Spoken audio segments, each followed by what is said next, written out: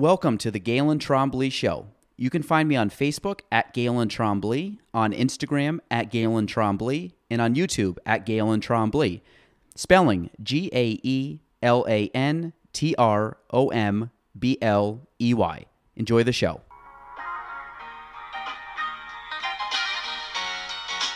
Welcome to the Galen Trombley Show.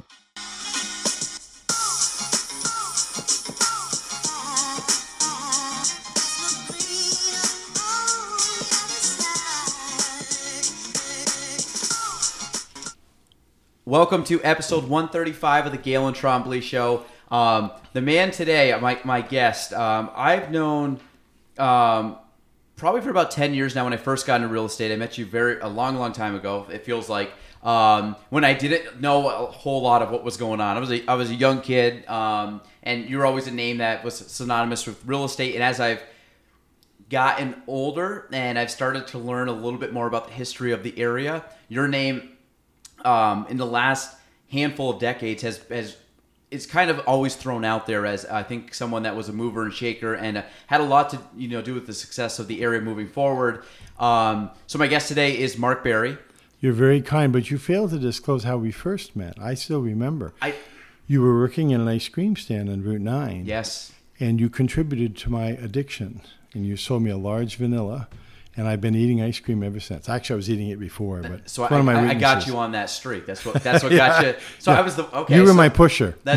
So at least hopefully you don't get you to like the type 2 diabetes level. My dealer. Yeah. No, I'm pre-diabetic. There you go. Okay. So again, my career has been ice cream and real estate. So I don't have a great big combination. Background. Before that was mowing lawns. Like it's not. I don't have a whole lot of like skill sets, I guess. But so you're actually the trifecta of CDC because we've had Matt Boyer on. We've also had Alex Barie, who I'm sure you know pretty well. I assume you saved the best for the last. And well, I was going to say, you guys are all of you guys are very nice in the sense that I think you downplay how good you all are. Matt was basically saying he's kind of like the weak link, and then Alex was kind of saying, well, I take information from Matt and my dad and everything else, and Alex is a very smart, talented young lady that's been doing a lot. She's the smartest one of the three of us, trust me. No. Well, knowing Matt, I'll say yes. The answer is yes. So Mark, people that do not know you, kind of give us a little background on who you are, sure. Your role kind of in the community, kind of what you're doing now, and then we'll deep dive into all of it. Well, like you, I'm a native of the North Country. I went to Plattsburgh State, and somewhere along the way I picked up a master's in business and then some. But when I first got out of college, I went to work for Metropolitan Life Insurance Company. So like you, I was a salesman from this day one. And I eventually left them, and I went to work for a consulting firm out of Buffalo, although I opened up an office here in the North Country. And it took me about 18 months to figure out the difference between what the consultant was paying me and what he was getting from our clients. So in March of 1981, I opened up my own consulting practice. And I've never looked back. Over the years, I had a consulting practice in economic development, in immigration, in economic development marketing or just marketing. Eventually, I got into real estate. And to bring the story to an end, I think it was in March of 2011, I decided to wake up one morning with a ruptured brain aneurysm, chased it down with 3 strokes. And took me a while to recover from that. I couldn't talk, couldn't walk, couldn't even hold my spoon for my ice cream. It was very devastating. And but I graduated from a wheelchair to a walker to a cane, and now my wife can't shut me up. And I sold the last half of my business to Matt Boyer, the real estate company. My daughter's still there, working as marketing person. And every now and then she calls me and tells me how tough the real estate business is, and I tell her how grateful I am that I sold it. So let's go back to the beginning. So you said 1981 you opened your first consulting company. That's correct. What got you? What was your plan? I guess from high school going into college, like what did you want to do?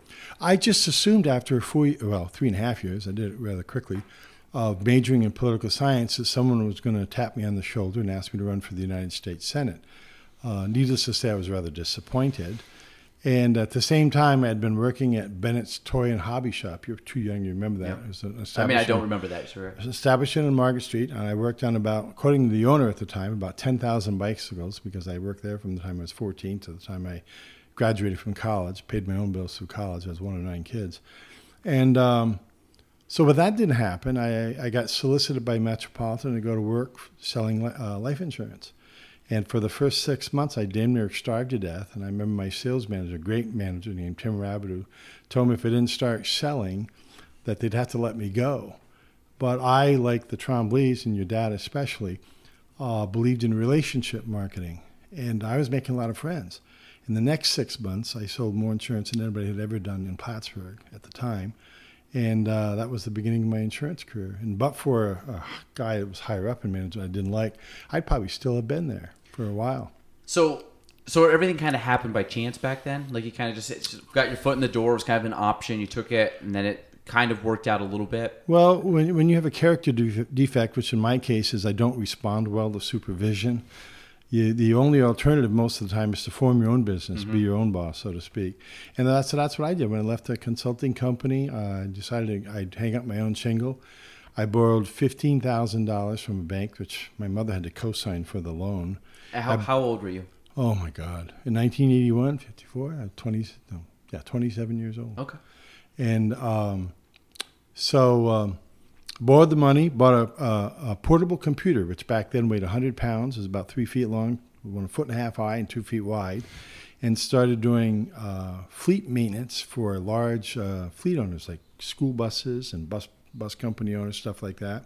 Sold our software to the state of New York and made a little bit of money. And then I had an office on Lake Street in Rouse's Point. And I got involved in the local Chamber of Commerce. And every time some Canadian would go to the post office and say, where can I get a warehouse? Or, how do I get my people across the border? They would say, well, go see the Chamber of Commerce. Mark Barrie's over there, and he'll help you out. And I did.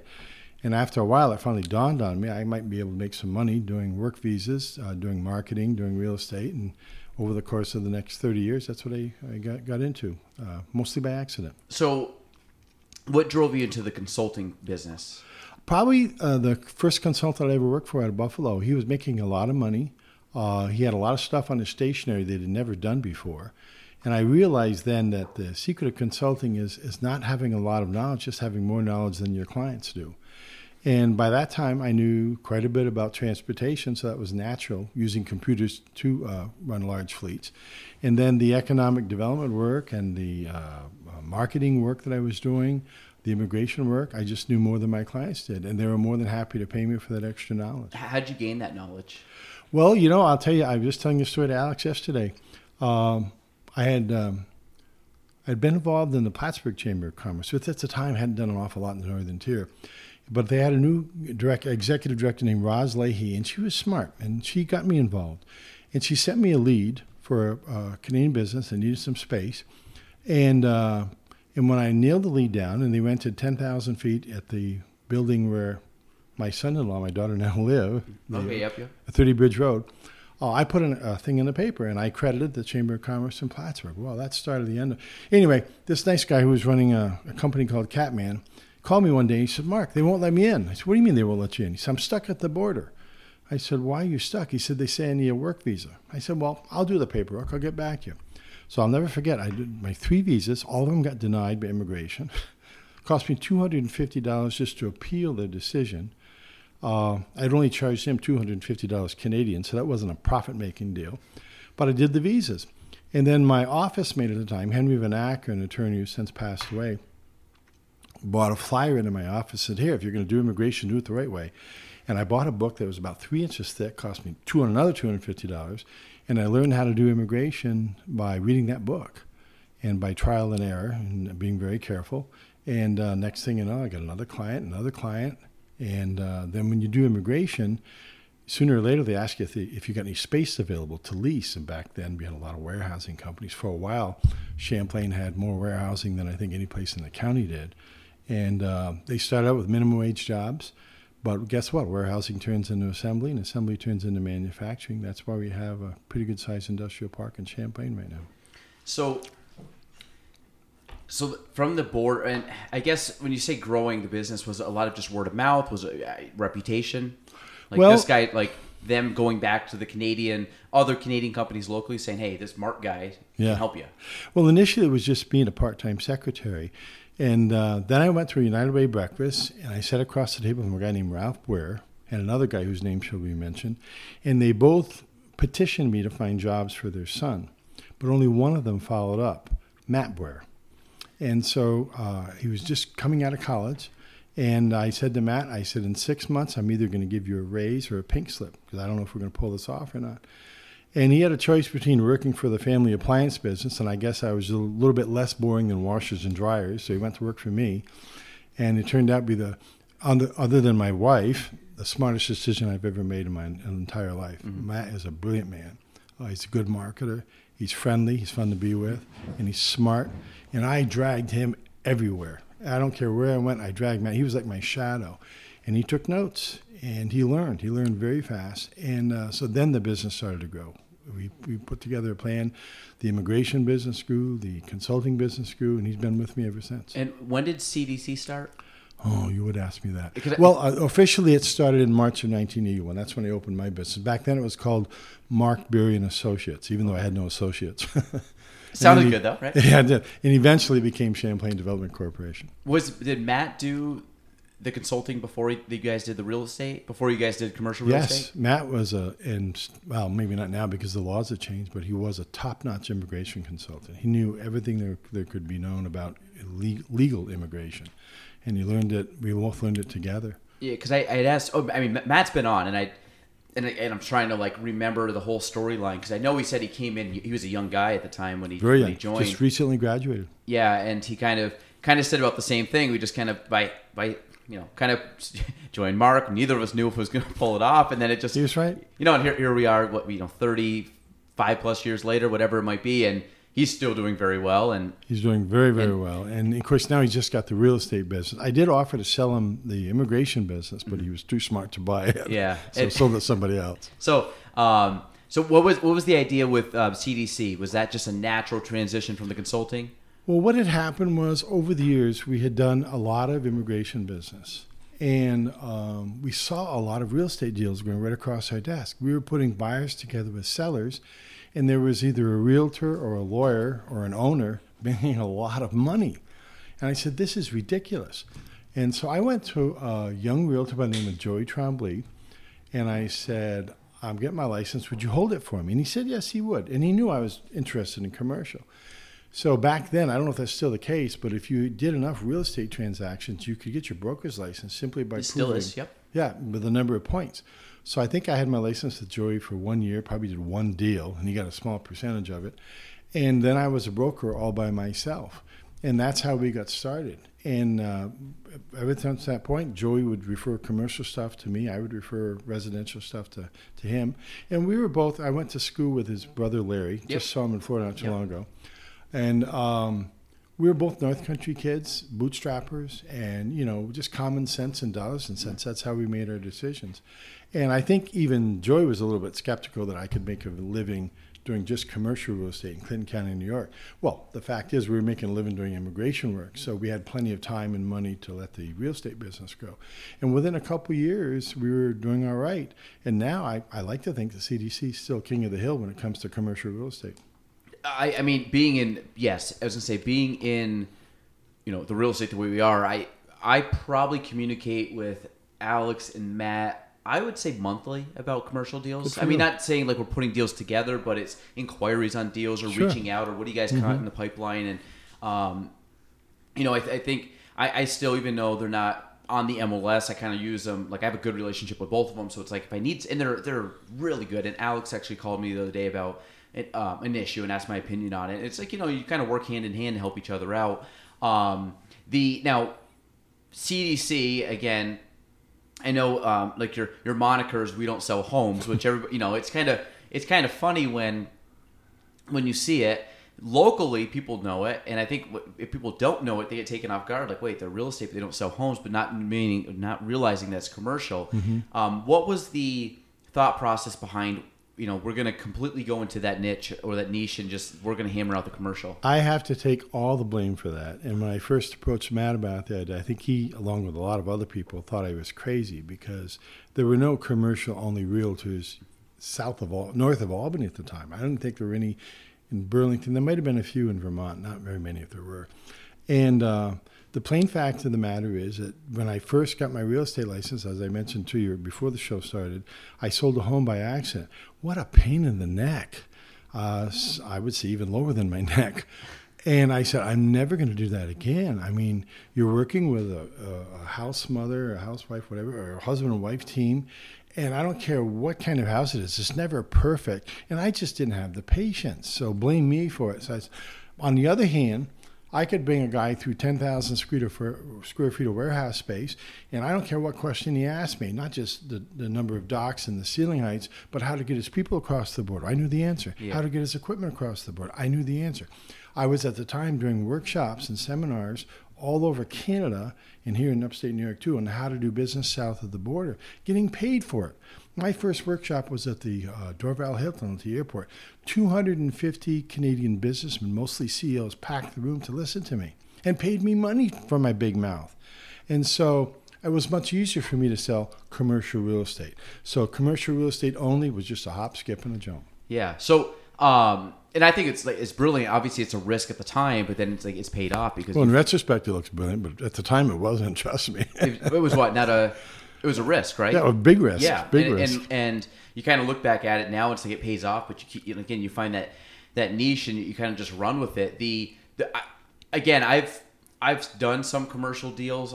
If I had to take all the deals I've done 99% residential. So my condolences. Yeah, and my I just hope that it's making me grow as a better person. But yeah, I do love the aspect of I do find a lot of reward in helping people with a home, because to me, like a home, there's way more emotion to it. There's way more sentiment to it. Commercial, there might be a little bit of emotion if someone's opening their storefront. It's a big deal for them, but at the end of the day, they're looking at it through numbers. It's a business deal. It's a business, yeah. And when you look at 10,000 square feet, they don't care how it really looks. How does it function? What's the cost? What's the cash flow? What's the expenses? All the stuff that you need to factor in to make a good decision. You completely strip away the like I said, the emotional aspect of it. So people, to me, in commercial, they're making decisions with a much clearer, like, black and white standpoint. And it's easy because I think when you're negotiating, you take away the emotional aspect where sometimes people don't think clear when their emotions are hot or they're heavy or whatever. And that is always, I find that from the real estate standpoint, when you're dealing with, buyers and sellers and homes and selling, a house they've lived in for 30 years or, whatever the case may be, we do a lot of psychology. It's a lot of, I think I never took a psych class in college. I'm pretty darn close to having a bachelor or master's degree in psychology. I would say a PhD. I think, going back to your dad again, I think he had an emotional IQ that I never had. Yeah. And that emotional IQ enables you to deal with people on a personal decision about buying their first home or their second or third home. I didn't have it. I still don't have it. I don't have the patience for it. I can barely handle my wife and my 4 children, much less some stranger wants to buy for their first home. You're cut out for it. Your dad was cut out for it. And that's probably the biggest single reason that I didn't go into the direction of residential real estate. I knew you could make money at it. I saw a lot of other successful people, including your father, who was exceptional at it, probably still is. But you didn't have the emotional IQ necessary to deal with people like that. And that was good, and a good awareness on your part too, to say, hey, this is a weakness. Here's a strong suit, and let me tap into the strong suit. I think, as Dirty Harry once said, a man's got to know his limitations. Yeah, I know mine. Yeah, no, that's good. You're smart about it. So now, how has business changed from? And you got out. You said about 2000. You sold about 10 years ago, March. Okay, so how had business changed for you from the, let's call it, the 80s all the way to 2010? Like, what was the difference that you saw in the area? What was the difference you saw in commercial? What was the difference you saw with U.S.-Canadian relationships? I saw differences on a number of levels. I was telling you, a very able assistant out there, one of the differences is technology. And I very freely confess to being a technological Neanderthal. I still have a flip phone, which I managed to turn off before I got in. Okay. But I have an iPad, so don't dismiss me entirely. You're too young, as your assistant is too young to remember the old days. IBM made a electric typewriter that had a backspace erase button. Okay. So if you typed an E instead of an I, you can hit the backspace button and the E would be magically lifted off the page. I'm not digressing. What I'm telling you is all of technology could have come to a grinding halt at that point. Mm-hmm. Then the little bastards had to come up with computers. and screw my life up for the rest of my life. I don't like computers. I deal with them. So anyway, that was one thing that changed, was the technology. It made everything faster. I mean, people expected instant answers to the fax machine, and then came emails. They wanted them right away. So the pace of business, I thought, changed rapidly from this old guy that I used to be, or young guy that I used to be. And so all of a sudden, everybody wanted instant answers. And so thank God I had Matt on board, and I had a full-time assistant at the time. We could keep up with that was probably the single biggest change. The pace of business went from a leisurely walk to an outright, run. Oh, it was every day was a sprint. I think the other thing that changed, it took many, many years, but when I started, the U.S.-Canada Free Trade Act had just been passed. Canadians were totally ignorant about how to do business south of the border. All they knew was that the marketplace south of the border was 20, 30, 40 times bigger than the one they were playing with up in Canada. So when I started, that was a novelty for Canadians. So we were able to talk to them about work visas and real estate, and all we had to do, we figured it out pretty quickly, is educate them. And when they got confident enough, and when their IQ about doing business south of the border went up, they settled here. And not surprising, we now have, 275, 285 Canadian-owned and controlled companies right in Clinton County alone. I would dare say back when that number was even 250, probably 95% of them were my clients, either for real estate or immigration or some sort of consulting business. So that changed because back then, there's this tremendous ignorance on the part of my Canadian friends. Now they're very sophisticated. Now if I did a workshop on how to do business south of the border, I'm not sure I'd get 250 executives in the same room at the same time. Maybe a half dozen, maybe a dozen. Even then, some of them would just be hangers-on, that type of thing. So that's changed over the years. And I think the other thing that's changed is the North Country. Pre-Gary Douglas, before Gary Douglas, getting a respect at a bank for a Canadian, respect by tourists for Canadian, respect by locals for Canadian tourists. None of it happened. I can remember bringing a Canadian in a bank and getting chased out of the bank by the manager because you don't want to do business with a Canadian. They had bad names for him back then too. I mean, people talk about discrimination. We discriminated against Canadians 30 years ago. We didn't like them. And now over the last quarter of a century, we realize they're our bread and butter. We need their visitors. We need their investments. We need their business. That's changed a lot over the years. I think those three things are the biggest change: the technology, the knowledge of our Canadian friends, and then the change in the laws between the two countries. How did you get connected with the Chamber? Like, what drew you to the... And the reason I say that is I've had Gary Douglas on, which I even to this day was one of my, I guess... most excited I've been for an interview was because I can listen to Gary talk for hours. Smartest man in Clinton County. I think that some of the stuff he talks about, while very simplistic in nature, he always talks about himself being a strategist and like really trying to find our competitive advantage. And the reason I say that is your name came up multiple times I believe in the podcast. If not, you definitely came up in the podcast. If it wasn't multiple times in the podcast, conversations or things I've heard of Gary talk, and I heard him talk a couple weeks ago, kind of doing a young professional thing at the Chamber. Gary mentioned your name also, kind of in a story. He blames me for the job he took. He always says, he goes, Mark hired me. He goes, I'm not sure what I want to do when I grow up. He goes, I may look at doing something different. He goes, we'll see how long this lasts. So, but I have all the respect in the world of Gary. But yeah, when you say the smartest man in Clinton County, I mean, he amazes me with some of the stuff that he just kind of off the cuff and where his mind is at, because it's such at a bigger level. Sure. But how did you get involved with the Chamber? What was your relationship with Gary? Because you guys went through, early 90s to even 2010. That was a lot of stuff happened. My relationship with the Chamber actually predates Gary, and it was not a good relationship. I'll be very honest. A lot of the people involved are either passed away or left the area. But the Plattsburgh Chamber of Commerce, that's what they called it back then, ignored the Northern Tier. Rouse's Point and Champlain did not exist as far as they were concerned. And so there was very little relationship, to the point where our county legislator back then, Larry Paquette, and I felt that we were being deliberately ignored. And so we wanted to form our own economic development agency. We already had our own Chamber of Commerce, the Rouse's Point Champlain Chamber of Commerce. We had over 100 members ourselves, just in the Rouse's Point, Champlain, Chazy, Moores area. So my first relationship with the Chambers we now know was a poor one. And it wasn't until a new executive director came along named Roz Leahy, who reached out to the Northern Tier. She was a smart lady. And I welcomed her. She put me on one of her committees. Next thing I know, I was on the board. Then we got another executive director named Amy Whitehead, who was just as smart, also was very inclusive. And then when Amy decided to leave, I think she went to work for a telecommunications company. I was then the incoming chairman of the board, and we had to hire a new executive director. And Gary Douglas had just left a very influential congressman's employ in the Saratoga Lake, Georgia, I think, somewhere in there. And anyway, he had deliberately made the decision, he may deny it now, that he wanted to go to work for a Chamber of Commerce. And he liked our chamber, and I liked him. And there was some objection. I think he probably knows now. Several members of the board of directors didn't want to hire him. They thought he was too political.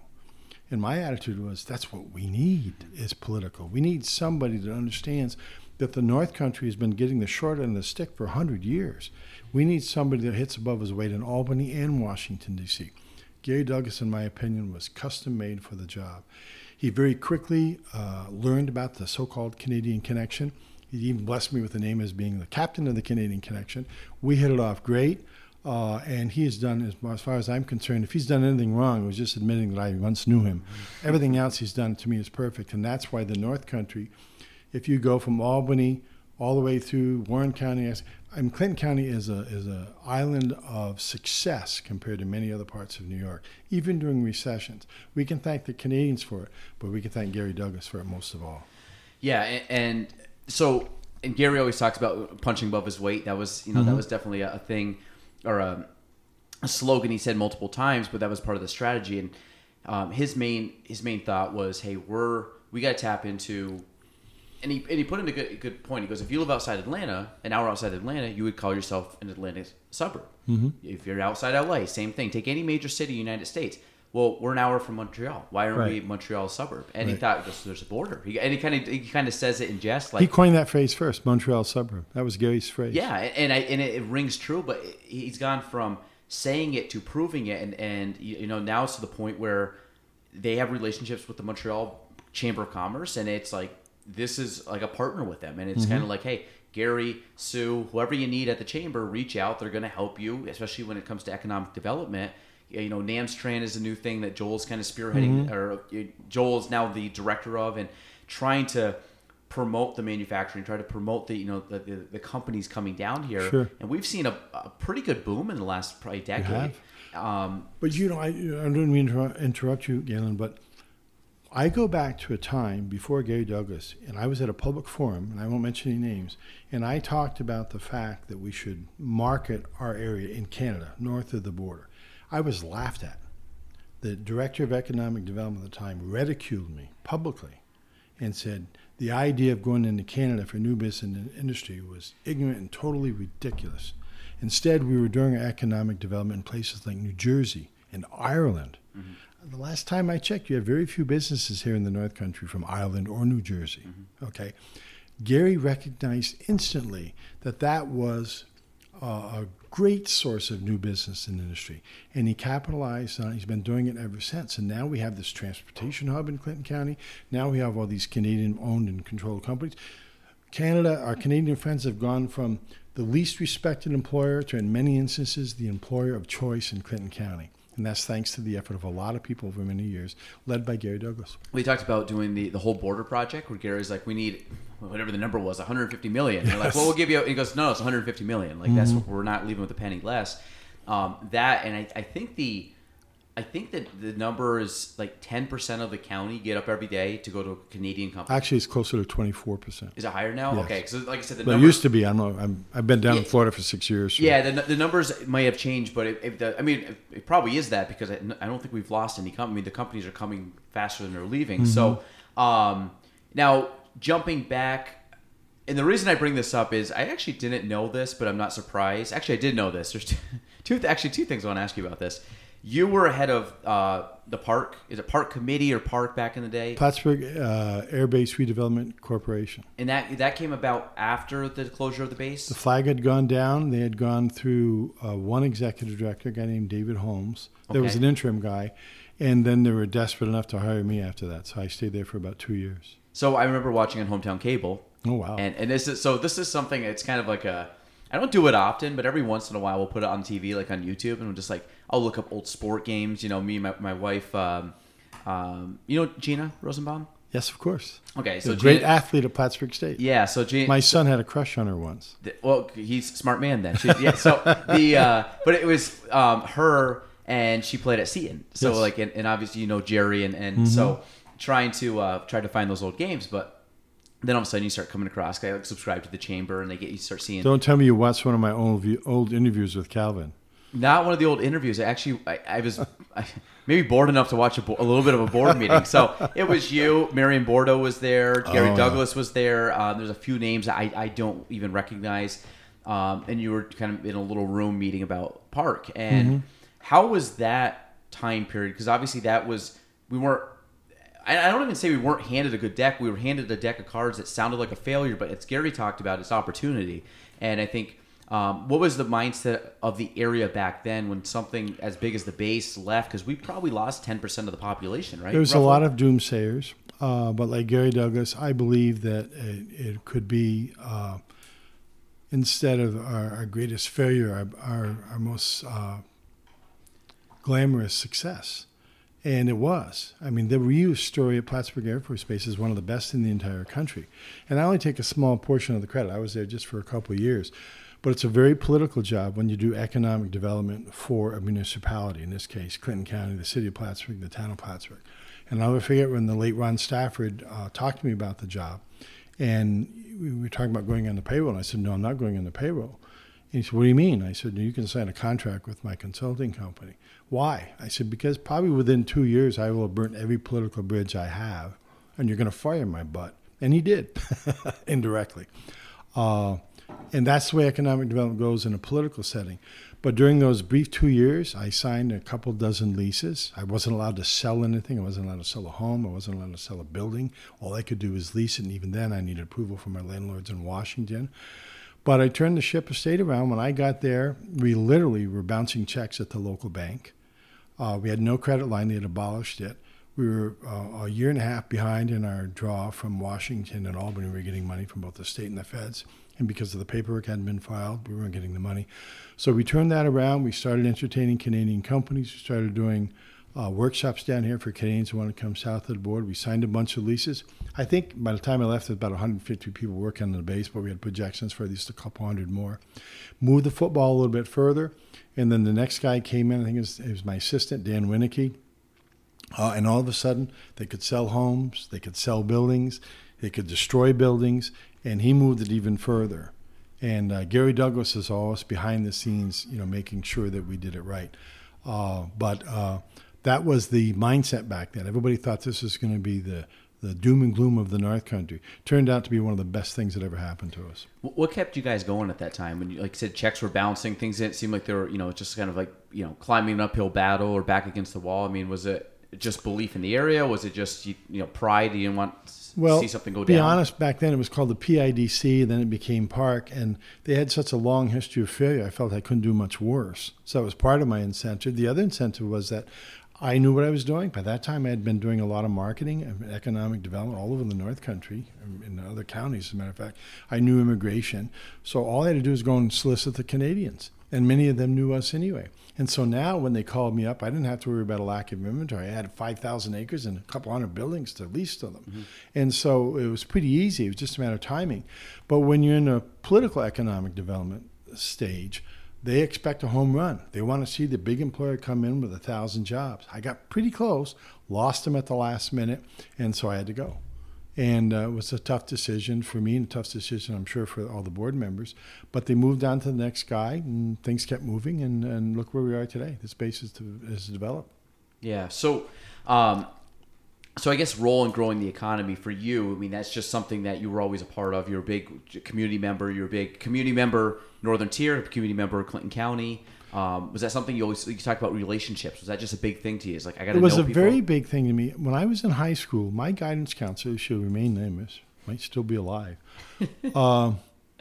I told her I'd either go to Plattsburgh State or Potsdam, but it would be a lot less money if I went to Plattsburgh State and commuted from home. And this guidance counselor said, oh, Mark, come on, you're too smart to stay here in the North Country. You should go to Albany or Washington. You should leave the area. Well, I didn't have either the testicular fortitude or the brains to leave the area, honestly. But I also liked the North Country. So I was one of the few people in my graduating class that stayed in North Country. In fact, 10 years after I graduated in 1972, I did a survey of my fellow graduates. And something like 75% of them left the area. So I was stubborn. Was this Northeastern? Northeastern. Okay. But when I first went there, I was at CCS, but it became Northeastern in 1972. They put the classes, 71, they put the classes together in 72. But it was a personal thing. It was almost a grudge. I wanted to be able to make a living in the North Country, my hometown.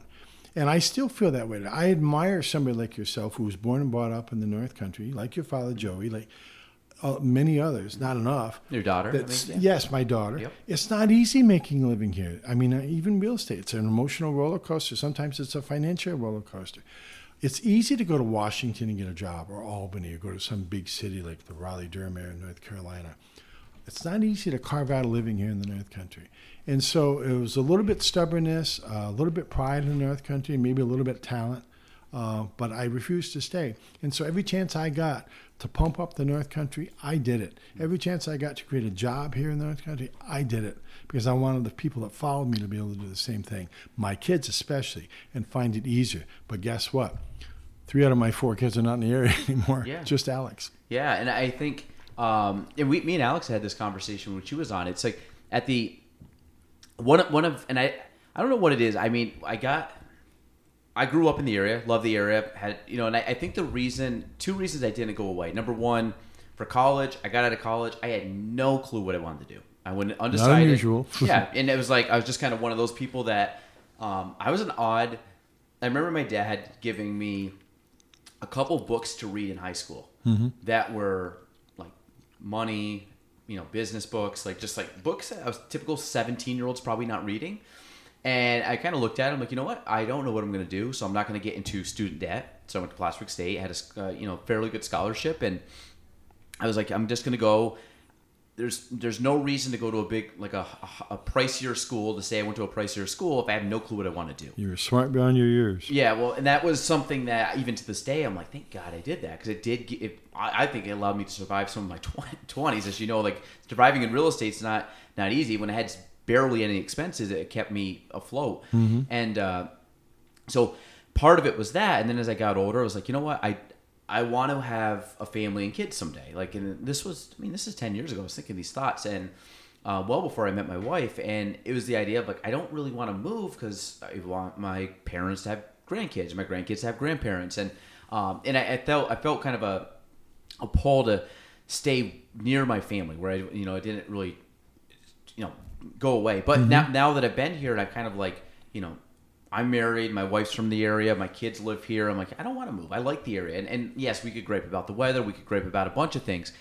But at the end of the day, we're going into some of the greatest stretches of months, I think, anywhere that you could live. The summers up here are gorgeous, and even the falls, I love the seasons. But if I had to look and really, like you said, I take a lot of pride in the area, but I also take a lot of almost like an underdog mentality. I think it's easy, like you said, to go to a city that's maybe established or has opportunity and just kind of go in. And for me, I like the journey, the climb, the scrappiness of trying to build something. Yep. And to me, I've kind of done it with our company. I've tried to really take the reins and try to grow it as fast as but trying to just grow it and expedite the growth and build up our brand and build up our connections and everything else. But I want to do that at a greater scale, which would affect the area. Meaning not just Kavanaugh Realty, but that's why I spend a lot of time with other like-minded individuals. I spend time with the podcast, picking brains of people. Sure. I spend time with people at the chamber. It's networking, because I want to build a relationship so that things. Because I have a lot of friends, a lot of kids in their 20s and 30s that are all want the same thing, and it's you get enough people with the mindset, and you get this tidal wave of action. Well, the North Country, I think, has 2 advantages. Number one, we've always been insulated, probably because of the Canadian connection, maybe because of the lake, but we've never experienced the super, super economic highs that you might see in the Raleigh-Durham area of North Carolina or other places. But we never really experienced the lows either that are remarkable for ghettos and cities that have been destroyed for whatever reason. We've always been in the middle. And that's been an advantage for us. So while we've never been really rich, we've never been really poor either. I think the other thing is, and I didn't learn this until I left the area, is the economic IQ of the North Country. You know, when I went to Sebring, it's in Highlands County, Florida, and it's a nice place, believe me. But I found out during my short stint as a volunteer with the Service Corps of Retired Executives, when I was trying to meet with businesses all over, I did it for a couple of years, that their economic development machine is not well oiled like ours is. Mm-hmm. It does not move quickly like ours does, okay? It does not know what it's doing in many respects like ours does. You go there, there's 3 different chambers within 5 square miles, and they hate each other. Economic development is over here. Job creation is over there. Job training is over here. You know, the county's over there. And then there's 3 cities. It's not even bifurcated. It's fractured, their economic development. They don't speak with one voice. And you don't realize how important that is until you look back at Clinton County and go somewhere else. Thanks to Gary Douglas and many, many others, our economic development machine is a well-oiled machine. It's an effective machine. It's efficient. We put our arms around a Canadian prospect that comes in the North Country, and we give them a big hug. And they come here even sometimes when it doesn't make dollars and cents. But it makes common sense because they know that somebody here is going to take care of them. Somebody here is going to like them and respect them and do business with them. Those are 2 big advantages that we have in the North Country. And it's made it easier for younger people like yourself. I view you as the next generation. It'll make it easier for your children to stay here in the North Country. I just hope it continues. Yeah, and that's kind of the idea as I look at, you know, your generation of people that have laid the groundwork and I think have gotten the train on the track kind of, or righted the path kind of deal. Mm-hmm. And I kind of look at our generation like don't screw it up, but take the baton and just keep building on it. And I think that, you know, we need, you know, I think we're in a transition point. You guys got us like here. Now it's like, let's make sure that we continue and make sure that this becomes sustainable and becomes followed in more of like, I wouldn't say tradition, but it becomes something it just is there. It's so established that it's gone through generations now. Because as you know, every generation it now becomes a little more solidified that this is a thing. And then my goal again is to leave the area better than I found it, which is my kids' friends, my kids' kids. You know, go all the way down the line. In the meantime, it would help if Gary Douglas lives to at least 95 years old. Well, so I asked Gary. I said, you're retiring. He goes, what did Gary say? I'll retire. I think when he said I don't have fun anymore. Or I find something better to do, and you know, and of course Gary's always good for like a little joke about like, hey, you know, I don't know what I want to do when I grow up, but you know, right now this is working out so far, but we'll see. Gary has an addiction too, you know. It's not ice cream; it's a challenge. Yeah, I've never seen a man so hungry for a challenge and so worthy of a challenge as Gary Douglas. I like Gary a lot. Obviously, I'm a fan of his. But he loves a challenge. And I think the day the North Country has to start worrying about his departure is when Gary Douglas looks around and says, yeah, no challenges left. Yeah. Hopefully we're a long way from that day. Yeah. Yeah, based on him, his mind has many, many, many more years ahead of him. He's Philip. Yeah. So now, actually, two more business questions. We're going to completely flip the script on you. What's your thoughts on the border closing? From and again, from your perspective of, you know, it's been a hurdle for us right now, but the border has been closed for many, many, many. Well, I mean, at this point, well over a year. What do you think might be the negative ramifications of that, or do you think that there really won't be? That's just kind of a little bit of a blip on the radar, but we'll get over it. Oh, I know that the border closing has hurt our economy. Mm-hmm. I know it's hurt at least one industrial real estate company. Mm-hmm. I mean, believe me, CDC is not suffering, but it hasn't helped that we can't get key people and not so key people across the border and allow us to go up there and them to come down here. I think Canada could have done a better job. I'm trying not to get too political. I still want to sell a few books when I get older. But and I'm not in politics anymore. I'm certainly not running for office, but I think Canada could have done a better job handling the virus, and I think so could the United States, to be honest. But closing the border, I don't think has helped anybody. I think it's hurt. And despite Gary's efforts, which have been yeoman-like, and others, to get Trudeau and company to do something, I see it furthering. I think it's going to continue probably for at least a couple more months, but it's not helping the situation at all. It's not helping our economy, it's not helping our people, and it's not helping their economy or their people. When we were at this, like I said, event a few weeks ago, mm-hmm. It was Gary and Billy Jones were there, and they were both saying it. And Billy's a little like me; he's explaining it, but he's a little more, you know, political when as he said, we said we need to order the border. Gary, straight to it. This has to open. This is dumb. This is stupid. Like, I mean, Gary he cuts right through, basically the bull crap and just gets right to it and says, this is... Well, I've never met Billy Jones, but he strikes me as a smart politician. Billy's great. And he's probably more diplomatic he's than a little Gary more diplomatic. But I I think Billy's also been doing it for a few years, and Gary's been doing this for a few decades. So Yeah. Gary's kind of like, listen, we're going to shoot you straight. Like, the border's got to open. He was very vocal about this is just crazy that it's closed and that there's not even a deadline or a talk for Well, it's conversation. become like the Berlin Wall. I mean, if we are the suburb of Montreal, it's just like being on East and West Germany. Yeah. It's become like the wall. That's ridiculous. Yeah, and I think it will happen, but I think Gary's big thing was, we need to start having the conversation about opening and starting putting things into place. Like right now, it's just like kicking the can down the road. We're not even talking about it. I can't believe we might suffer an entire summer. I say we. I'm down in Florida now, but another summer like this. It's ridiculous. I know, and I mean, from a selfish standpoint, I like going to Montreal. I like visiting Montreal. I like going to old Montreal. It just Quebec like City. Yeah. Yeah, I mean, just for the tourist aspect or but not even counting the business aspect, which is really what we need. In Florida, we opened up a long time Yeah, ago. We they were got one of rid the of the first mask, and we have the fewest casualties in terms of the virus. It really hasn't been a bad decision. Ron DeSantis doesn't get the press he deserves for it in these days. But the fact of the matter is that Florida is doing very, very well. We've just used common sense. Distance, put on your mask, but don't be onerous about it. The government's kind of let their hand. And we're a very senior population down in Florida, so if anybody should be distancing in wearing a mask, it's us old people. And I think it's worked in Florida. I think it could work up here. But as usual, government has to get the hell out of the way and let the private sector take over. Yeah, I agree on that. Now, my other question for you is, do you think, because I have my opinions on this, but I want to hear yours on the real estate. Is there a real estate bubble right now? We're seeing this all around the country. We're seeing it. It's a seller's market. It's certainly a seller's market up here, more than I've ever seen it in 10 plus years.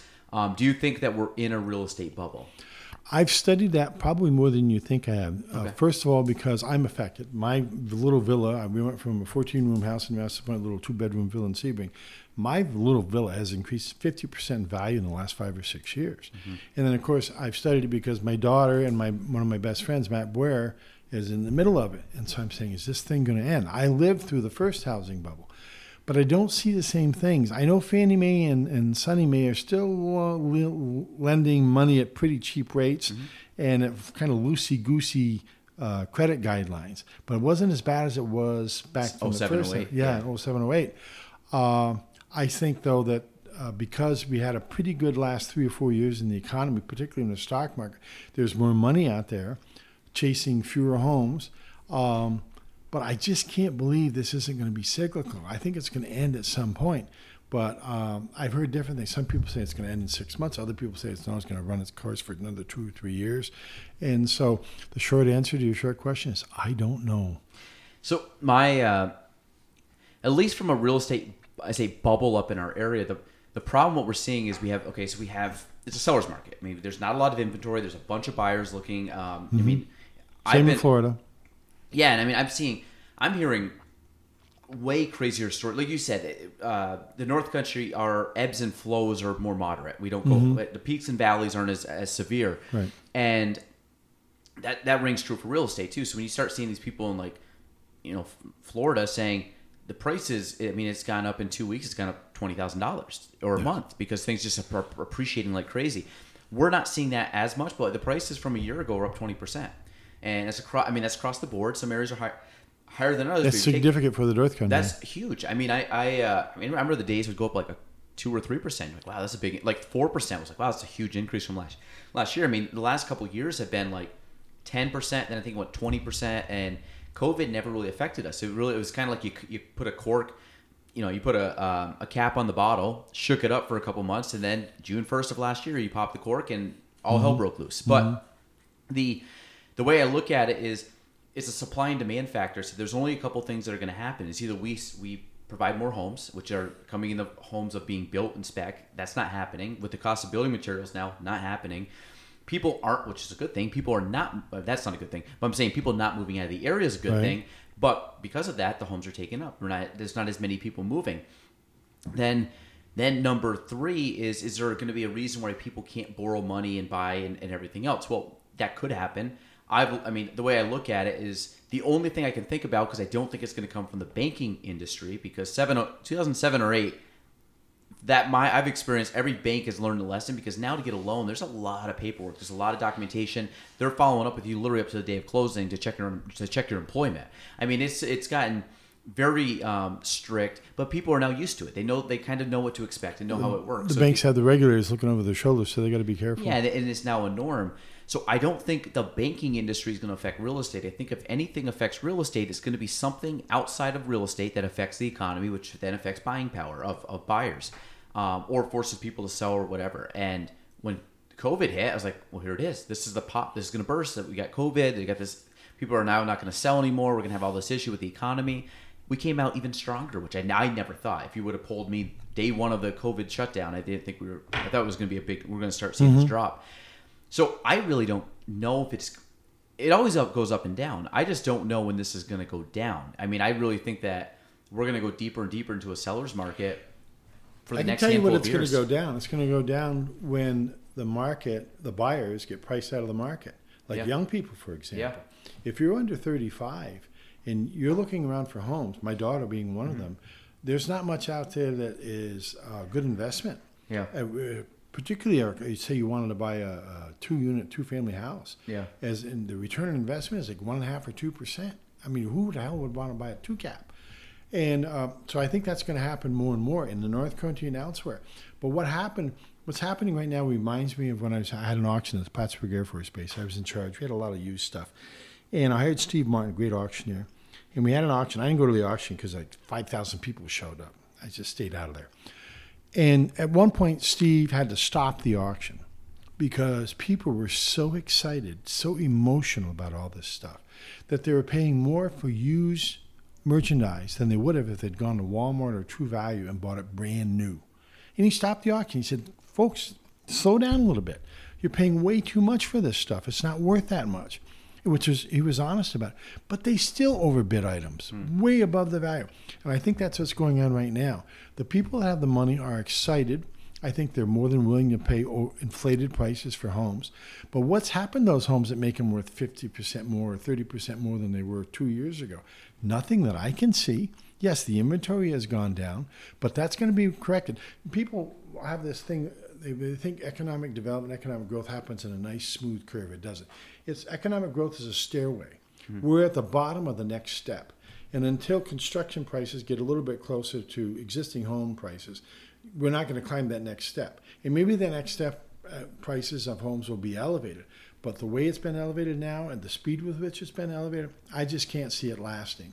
And I think what's going to happen is the market for new homes is going to slowly go off, trail off, because they simply can't afford it. If you're a young couple in Clinton County, New York, and you're looking at $250,000 for a home, a basic home, it's hard to come up with that kind of money unless you both got professional jobs. In Florida, they're selling trailers for $100,000. It's ridiculous. Well, that and my concern, if it gets really bad, because I've started to see some stuff right now where we're too severe in a seller's market, where it's now there's certain things that are becoming unsustainable for the industry and for other people. But I look at it as kind of my worst fear is do people decide to move away because they can't find homes here? Do people decide, like, listen, I want to live here. I can't, I can't live with mom and dad forever. It's hard. I can't rent anything. That's happened at the Adirondack Park. 6 million acres and no place to live. Yeah, and that's my fear, that my favorite market was the market, I think it was like 2017 to 2018. It was, if we put buyers and sellers on a scale, buyers left, sellers right, we were slightly right, meaning slightly towards the seller's market's good. We're like 20, if you brought it down, we're like 20% extreme sellers, 80% buyers, and that's too much. I mean, if you got like a 60-40 favoring 40% sellers, 60% buyers, or closer to 50-50, really nice. You got inventory, you got buyers. Inventory, buyers. Yeah. I would add a caveat, though. If you're living in a third-floor walk-up slum, yeah, you might leave the area because you can't find a place to live. But I think, generally speaking, the housing stock and the rental stock for houses or residences in Clinton County is fairly good. I think you'd have to go, maybe there's a couple pockets here in Clinton County, I haven't been here living here for 6 years, where the housing is really terrible. My daughter lives in a 1,400 square foot apartment. It's a pretty nice apartment, 2 large bedrooms and a view of the lake and so on and so forth. And there are other places like that and you can see the rents are going up, but you'd have to really be living in a dump, I think, to want to leave because you can't find a house. Yeah, I think one of them are just going to wait. It would have to be severe, yeah. Yes, But it's as everything builds, though, it's like that's like the worst fear is that it gets so bad that people are like, that's always. I mean, I'm kind of putting my real estate hat on in that and looking through that lens. But in the meantime, you're laughing all the way to the bank. If I have the seller, if I have to have the seller, I got buyers now, and I feel bad for buyers, because it's frustrating, and it's tough when people aren't getting homes, and you're like lost out again on a multiple offer, or I can't afford a multiple offer because I have a lot of people. I got an FHA loan. I need seller concessions. Good luck. Yeah, nobody's in Florida. If they sell a home or even get a listing on a street, they solicit everybody in that street. Mm-hmm. Want to sell your house? Want to sell it? They're starving for inventory. In North Carolina, homes are going up 50% in value in less than 2 years in the Raleigh-Durham area. Well, you're starting to see a lot of like the more established agents, the agents that can get listings, are doing stuff off market. Yep. You're playing matchmaker off market because you can. Everybody's ignoring MLS. Yeah, you got buyers. It's like, and then it becomes even less because less homes are coming on the market because they're all doing it not privately, but someone calls me up. I got a lot of buyers. Like, let me try to play matchmaker with a few of the buyers and get something's going to give. And I don't think a 1-point increase in the mortgage interest rate is going to slow it down either. No. I think it's going to be supply and demand. I agree. So, Mark, we're going to switch gears. We talked about the past. Let's go to the present. Mm-hmm. So you wore the hat many years. Consultant, real estate, economic development guy. Tell us what you're doing now. I'm unsuccessfully retired. Okay. Which doesn't surprise me. You may recall, probably not, but my wife has infected me with a love of history. And back when we lived here in the North Country, I wrote a couple biographies. I collaborated with Christine on a couple of local history books, Crossing the Line, a book about Smith Reed, the only biography about Smith Reed called The President of Plattsburgh. And after 4 non-fiction books, local history books, I grew tired of footnotes. And then one day, Christine walked into the living room and announced that one of my ancestors fought in the Civil War. And so I found a diary from a fellow who served in the same regiment, and my first book, War Calls, Love Cries, was born. And of course, when you put out a book, you got all your friends and family, they all say nice things. But I'm cynical enough to know that you can't really trust the people you love to give you an honest evaluation of the book. And then turned out the book was a finalist in the Eric Hoffer competition. I didn't win gold, silver, or bronze, but I was pretty close. That's probably one of the most prestigious book awards in the entire country. It's one of the top 10. I said, holy crap, maybe I really am an author. And then I won a gold medal from the Florida Authors and Publishers Association for historical fiction. So now I was hooked. The book that you're holding in your hand is the second in a trilogy on love and war. It's called Sister Marguerite and the Captain. And that was born because Alexandra's husband, Eric Ashline, has I meant to ask Christine, a 5th or 6th great-grandfather that came from Canada and fought in the American Revolutionary War. Okay. His name was Antoine Paulin, and you can read about him. It's very well researched. Everybody knows about his life. So I decided to write about him. I changed his name to Dauphin, gave him a girlfriend who happened to be a nun, did a lot of other things with his life. And so the second book was born. And I just published that just a little while ago. In fact, the cover just won an award. We don't know if it's gold, silver, bronze yet, but it was recognized. And I helped my publisher design the cover. And I'm having a blast. I love writing historical fiction. It satisfies my hunger for history. I get to read literally 40 or 50 history books before I can write one of those things. And all the articles I can find. But at the same time, I'm respecting history. I can also make things up as I go along. And so the creativity in me is also satisfied. And I'm having a blast. You don't make money, by the way, becoming an author. My publisher told me in the beginning, 3 books, 5 years, maybe if you get lucky, you have a bestseller. But don't count on it. He's right. I want to dissect this. I've never had an author on. I'm trying to think. I don't think anybody's been on that's been an author. And you can only get better from here. Good luck.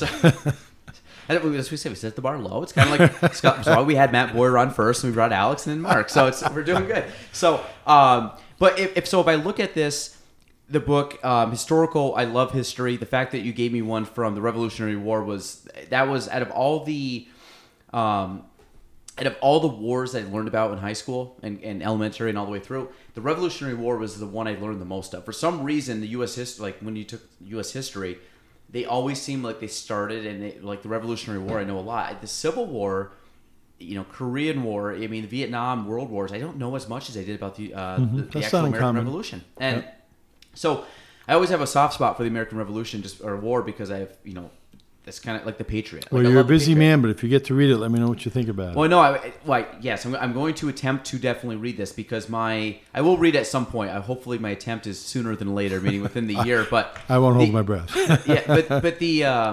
So we have a couple history books, and then the Crossing the Line, the President of Plattsburgh, the Boat People of Champlain. That's you authored or co-authored. Those were local history books, Right. But those were pretty much nonfiction. Not all nonfiction, and there was a fourth one. I'm not sure it's listed there. It was a biography of Father Boucher, who was a Catholic priest over in Alberg, Vermont. He ran the St. Anne Shrine. Okay. I wrote his biography Yeah, while he was gorgeous still property. alive. Yeah. That sold quite a few copies, mostly because of him, not because of the author. So what's the process like to write historical fiction? So there's history, there's fiction. It's kind of a blend of both, and it's a fascinating process. I wrote a few nonfiction books and went to Border Press in Rouse's Point to get them printed up. But this world of publishing, if you will, is completely different. And I read voraciously, mostly history books, as a matter of fact. But I read voraciously about how to write and publish and market your first book. And when I went to one writers group, I met what turned out to be the guy who ran the publishing company that agreed to publish my books. And there's so much to learn out there, but it's learnable. I mean, you can go to Dr. Google and find just about anything out. And but putting the book together, I'm still learning. I've got a lot to learn about how to put together. I found out, for example, there are people called pantsers and plotters. Do you know what that means? I didn't know that. No. A plotter is someone who sits down and plots out his whole book. A pantser is somebody who kind of does it by the seat of his pants. I'm more of a pantser than a plotter. So I could be in the middle of my chapter, and I look up, and she killed him. And I'm looking at my pen, like, how did you do that? I didn't expect her to kill him. But she killed the guy, whatever it is. Or he did this, or she did that, whatever it is. It's a lot of fun being a pantser. And so I go into the living room and I tell Christy, you never guess what Sister Marguerite just did. And she said, why are you surprised you're writing the book, you idiot? And I said, yeah, but I didn't know what's going to happen. So it's a lot of fun. You can respect history. You can have a reverence for history, which I do. But at the same time, you can do what you want with your characters and sit there and say, what would I do in a similar situation? Or all of a sudden you're writing and she decides to stab him, or he decides to hit her, or quit his job, or be a traitor, whatever it is. It's a lot of fun. So my first question is, because it's historical fiction, how much prep, how much research, how much goes into it? Because again, to make something a historical fiction book, you still have to be historically accurate. Yes, you do. For me, 2 novels under my belt, third one about 55,000 words into it right now. I might go through anywhere from 35 to 50 books, and I have to read them. And so American Revolution, you read about almost 50 books on American Revolution. At least. My library is over 50 books in the American Revolution. And when you go through, you just can't read them. You got to take notes. And you got to organize the notes so that months from now, if you decide to talk about the Battle of Germantown, you have a list of every book that mentions Germantown with the title of the book and the page number. So you can otherwise you find yourself reading the same 50 books 100,000 times. So you have to kind of catalog it. And then there's articles. There's tons of articles, especially nowadays. You can go online and Google something. You get all dissertations, master's dissertations, PhD dissertations are great stuff. Any articles and stuff, websites, whatever it is. And so by the time you finish, you've probably gone through 35 to 50 books, dozens of articles. And then you have maybe index cards or legal pads filled with notes. And then you start writing. And at the same time, you might have ideas floating around your head what the thrust of the story is going to be. Like my next book is about the Battle of Plattsburgh, the War of 1812. And it's about a tomboy named Charlotte, who everybody calls Charlie, and eventually everybody thinks is a boy, not a girl. Mm-hmm. And she ends up on McDonough's flagship, the Saratoga, fighting in the Battle of Plattsburgh. She's a powder monkey, which is someone who had to bring canisters of powder from the hold below the deck up above to the cannon. Guys running the cannons and artillery on top of that. Very dangerous job.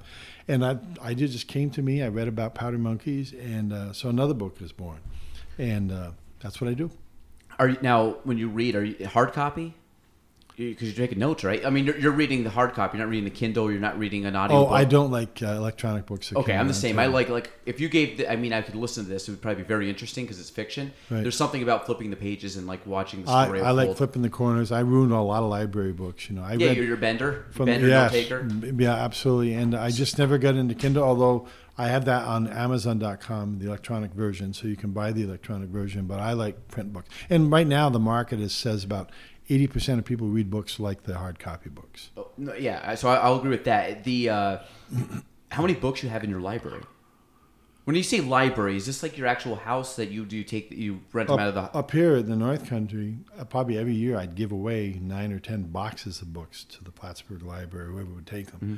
Probably when we left, I probably had... Well, we had our local history collection, which was several hundred volumes. I had more than 250 books on Abraham Lincoln, which I donated to the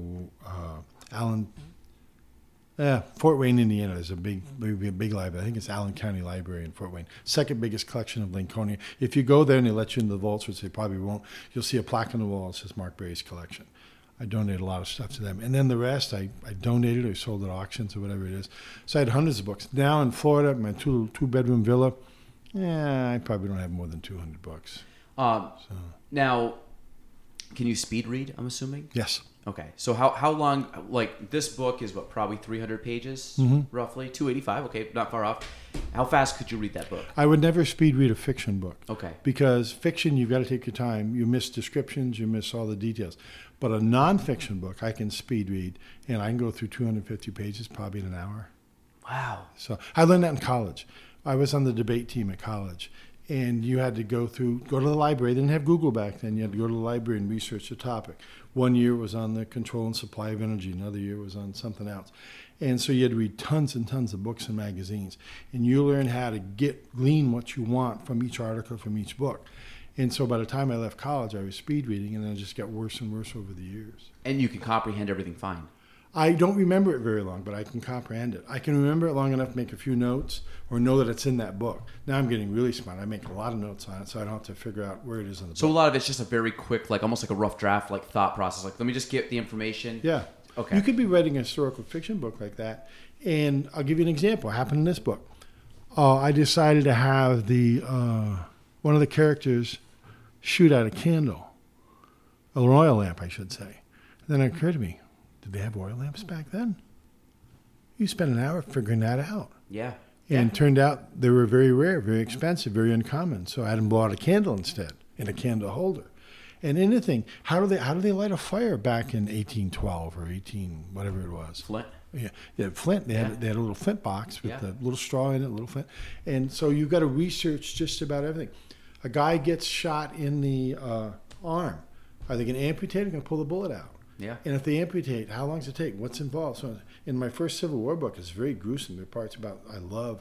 In fact, one of my canned speeches when I go out on the public speaking tour is medicine before antiseptics, before antibiotics, and before anesthesia. And you got to do a lot of research, and you might spend hours just on one. Like a sentence paragraph. Or like a paragraph. Yes. Yeah. Because if you get it wrong, there's some SOB out there that's going to point it out. In my first book on the Civil War... I would think you would lose credibility, too. Well, it doesn't help. But in my first book on the Civil War, I talked about the main character's father and how his favorite picture was a daguerreotype of him and his wife when they got married.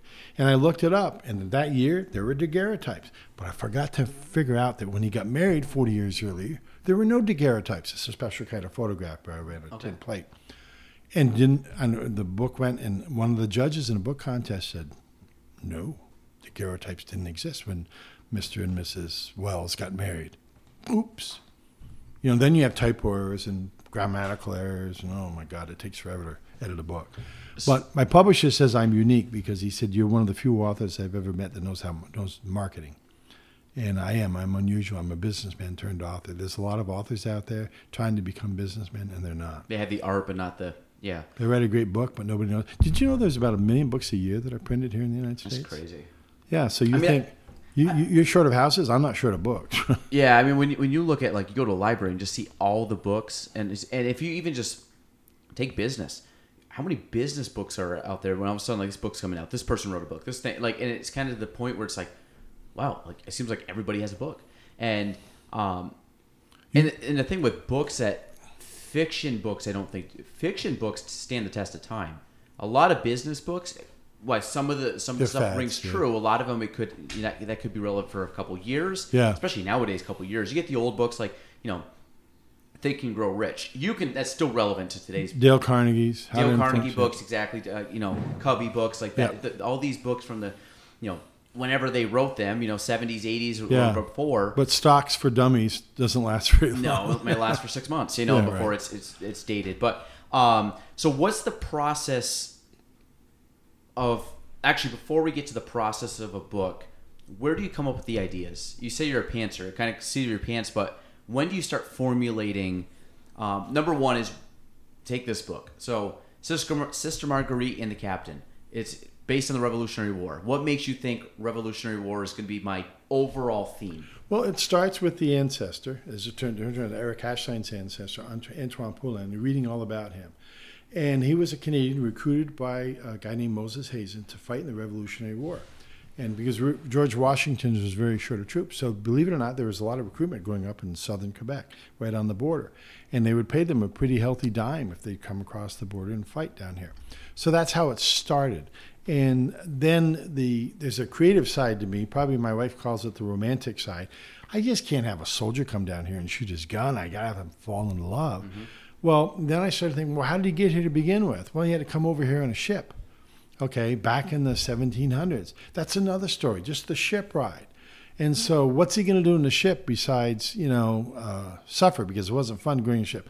Well, I found out when ships came from France to New France or Quebec City, they had a lot of missionaries. So I decided to have my soldier fall in love with a nun. That would be interesting, right? Probably because I grew up with nuns for little the taboo, first, a little taboo. Yeah. And Catholic nun, no less. I'm getting back at those nuns that didn't like me in high school, in grade school. And so it just kind of builds on things, and you keep going and going. And sometimes, because you're a pantser, it just takes twists and turns that you truly don't expect. But I'm an oddball writer because I write my whole book on a legal pad, and then believe it or not, I dictate it to my iPad, do a little bit more cleaning up and editing, and then I mail it to my laptop, and then it sits there. And I won't look at it for at least a month.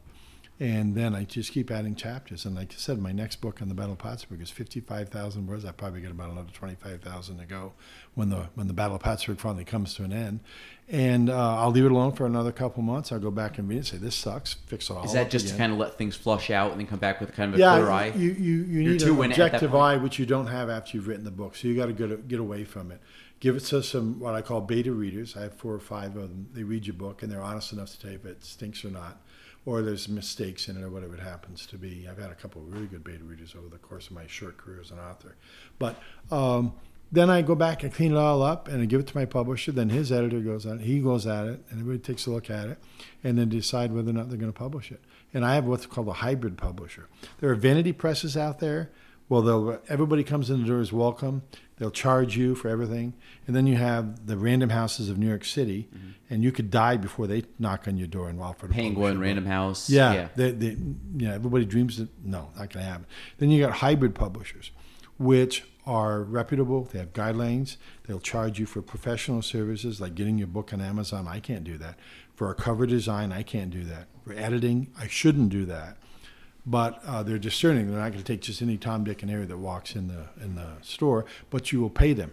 But there's still authors. I see them all the time on my Facebook websites for authors. Never, never, never, never pay money to have your book published. Well, unless you're J.K. Rowling, forget it. That's not going to happen. Mm-hmm.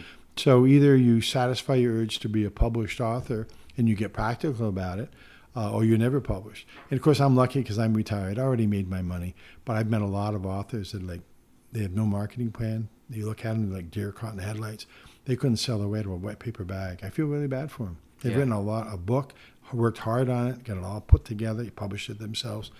And like I said, 1 million books a year. It's like going down the Northway, and every year they add 1 million more billboards. Good luck getting your book noticed. So the plot line, when you start doing, like, you start just throwing stuff in, but like, where does when you take the Revolutionary War, you start reading books, you kind of like Revolutionary War is a big time period, Civil War, big time period, Battle of Plattsburgh, it's cool, it's a part of a history of our area. Do you take that and then start, okay, now we know War and Love, Love and War. Those are my kind of my themes of the books. Mm-hmm. And then from there, okay, now what do I want to do? I want to have a captain come up. Then he falls in, then let's have a nun, because you're starting to throw some like twists in. But like, where does how does it, like, again, I've never wrote a book. I've written some papers, back in the day, like for school and stuff. But like me, I'd say main theme, couple characters, what's a general plot, and then it's a very loose storyline. Well, if I didn't write historical fiction, I wouldn't have the answer. I do not know how people write a book that's 100% fiction. Nothing about history. But when you write historical fiction, and perhaps that's why I can do it, because I can cheat, you're guided by the actual history. So your guy has to come from France to New France at a certain year on a certain ship. And then he has to get recruited by a certain guy and go into a certain regiment. And that regiment goes to a certain place and has a certain battle with a certain enemy. And so my next chapter is always the next fact of history. And then I add to it by the stuff around him, a love interest, maybe an injury, maybe a good friend that gets injured, maybe a suicide or whatever it happens to be. But I hear so often about writers who have writer's block. I've never had writer's block because I just go to the next event in history. And that tells me, and I don't know where it's going to end up. This book right here ended before the Revolutionary War ended. Okay? The Battle of Plattsburgh book will end at the Battle of Plattsburgh. I know that ahead of time. But when you're writing historical fiction, that's your guideline. And then you simply introduce the fictional elements along the way. How do you write something that's 100% fiction? I have the foggiest idea, and you'll never see me do that. So, like in this case, the captain. So, the name of the captain? Antoine Dauphin in the book, but the real character on which it's based was a private named Antoine Poulain. Okay, so Antoine Dauphin? Dauphin, like the French Dauphin, Dauphin. So the historical fiction from him is maybe we're going to do a battle. Maybe then he gets up in the morning, he has to go to the battle, and then you put in layers of historical, but you put in the fiction aspect. Like, hey, he decided to go, check on the horse, and then he decided to go talk to Sister Marguerite. But that's where it just kind of becomes like a fun, like, let's make it a rainy day. Let's do this, or foreshadowing, like, hey, rainy day might mean like conflict. Yeah, coming. well, she's a nun, and one of the things that nuns did back in New France or Quebec City was they were nurses. Mm-hmm. They were there when the doctor amputated a wounded soldier. So it was only natural to have her fulfill that role even when she left the convent. And so she ended up becoming a nurse first for the British and then for the Americans. And so it just kind of flows. And for me, that part is the easy part. The hard part is the details and the color. I find it almost tedious, but it's necessary that when you describe a scene that it be accurate, that you describe clothing that's going to be accurate. What they eat has to be accurate. Everything is history. And there's tons of history buffs out there, and tons of people who write in those periods of time. And so if you make a mistake, there's always one little SOB that's going to point it out to you. Yeah. And I hate that. Yeah. I mean, it seems, again, rewarding, but definitely tedious, because it's like, man, so many details. Do you find that you lose your train of thought, or you're like, man, I'm like layers deep in this book now to try to find details and to make a story that it just, like, you forget about stuff, or you're like, well, can you kind of write it all in one? You will forget stuff. So what I do is, after I do maybe 4,000 or 5,000 words, I have a separate legal pad where I summarize what I've written by page. Okay, so it says Nathan did this, or so and so did, Sister Marguerite did this, and so it's a 1 or 2 or 3 or 4 line summary of what I've written over 5. So then when I said, okay, what happened? I can go back in my legal pad and remember what happened, because you won't remember when you write 75 or 80,000 words, and you do it over a period of 12 to 15 months. You will not remember everything you wrote. Sometimes I forget the name of a character. Okay, how big is this book? Word-wise? That one there is about 75,000 words, I think. Okay, so they're all roughly about 300 pages? Yeah, some people write 600-page books, and my wife tells me that's ridiculous. That's when they take 4 pages to describe the sunny day or the scenery out in the woods. So I was reading, I haven't finished it. I started reading during COVID, but East of Eden by John Steinbeck. I've heard of it, yeah. I mean, it's a 600-page book, and... You enjoying it? Well, I'm about 150 to 200 pages. And I almost just want to watch the movie because I'm like, it's not a bad book, but it's just slow, man. It's like, whoa. Yeah. You just read it, and it's like he's describing every blade of grass. And I'm like, can't you just say it was a sunny day in Salinas, California, and like on to the next thing? One of my favorite book of all time is Great Gatsby. It's under 200 pages, and it's like everything that F. Scott Fitzgerald, it moves. It's like plot, small detail, but plot. Let's go. You read the way I write. My books have to move. Yeah. I mean, if I get a paragraph description, that's a lot of description for me. I believe, and not all authors believe this, but unless your description is either moving the story forward or riveting, edit it, delete it. Okay, so I'm not going to spend a lot of time telling you what she wore on her wedding day. Okay, it's going to be just the facts, ma'am, and move it along. And so, not surprisingly, my reviewers, my critics, have told me they can't put the book down. They read it in one day. And the reason is there isn't that long, tedious, time-consuming narrative. There's always something happening.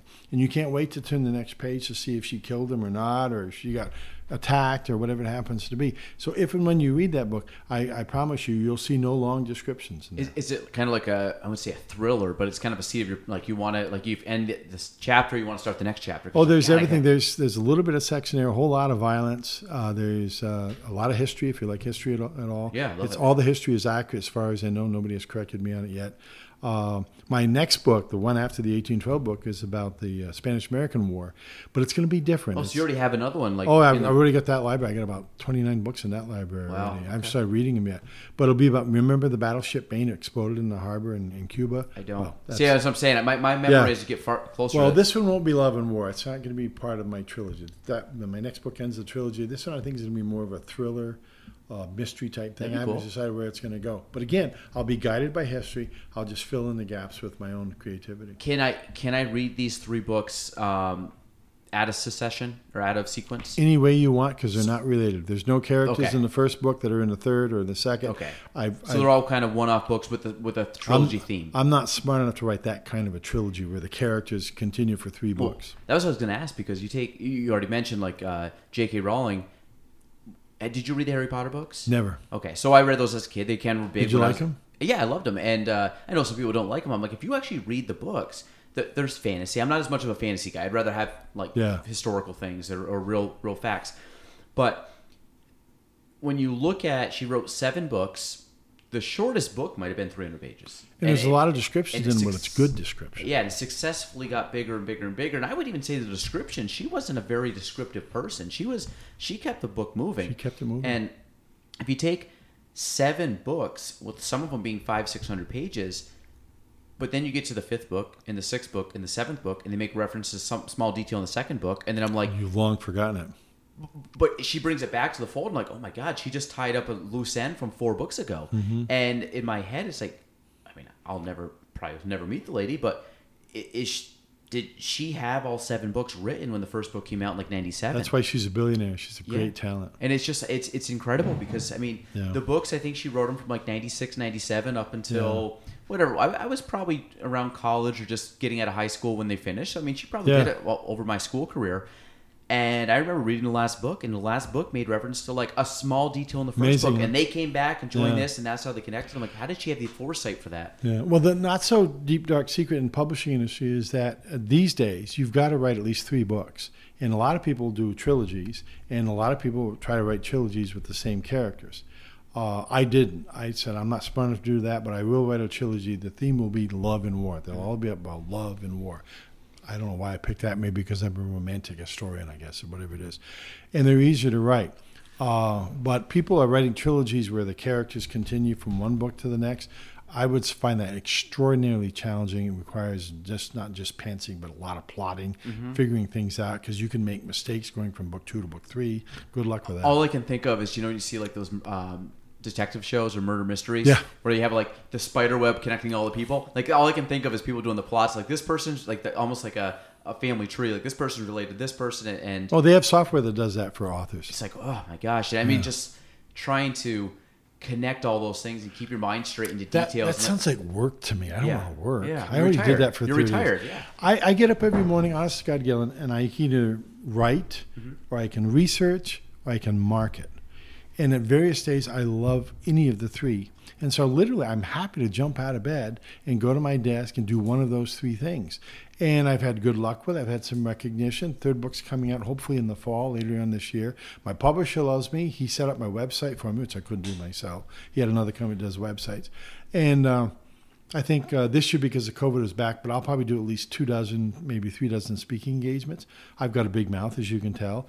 So I'm going to the Daughters of American Revolution, the Sons of American Revolution, the War of 1812 Society. And guess where all these people go that had ancestors in the War of 1812 and Civil War? They're all going to move to Florida. So there are these chapters all over the place, and they're dying for programs, along with Kiwanis and Rotary and Lions Club and so on and so forth. So that's who I speak to. And they must eat this up, because I mean, if someone's in history, I sell a few books sometimes. I never know. I went to the Haines City Library, which is not too far from Orlando Airport. I thought, I'm going to get a big crowd. 2 people in the audience. Turned out one was the president of Friends of the Library, and the other one was a reporter. So I hit the gold mine. Then I go to a place. You know where Okeechobee, Florida is? No. It's kind of an out-of-way location in Florida. I won't make any jokes. Anyway, Okeechobee Library says, come and speak to us. Well, okay. I walk in the library. There's 56 people in there waiting to talk to me. I donated books to the library. I didn't have enough books for everybody. I had to get special order books. Give them when I got home, mail them the books. And there are questions and answers, and it was a lot of fun. Christine always comes with me. She drives for me because I don't drive. And so you never know what's going to happen, but I've combined, in my marketing, I've combined one of my favorite things, which is public speaking.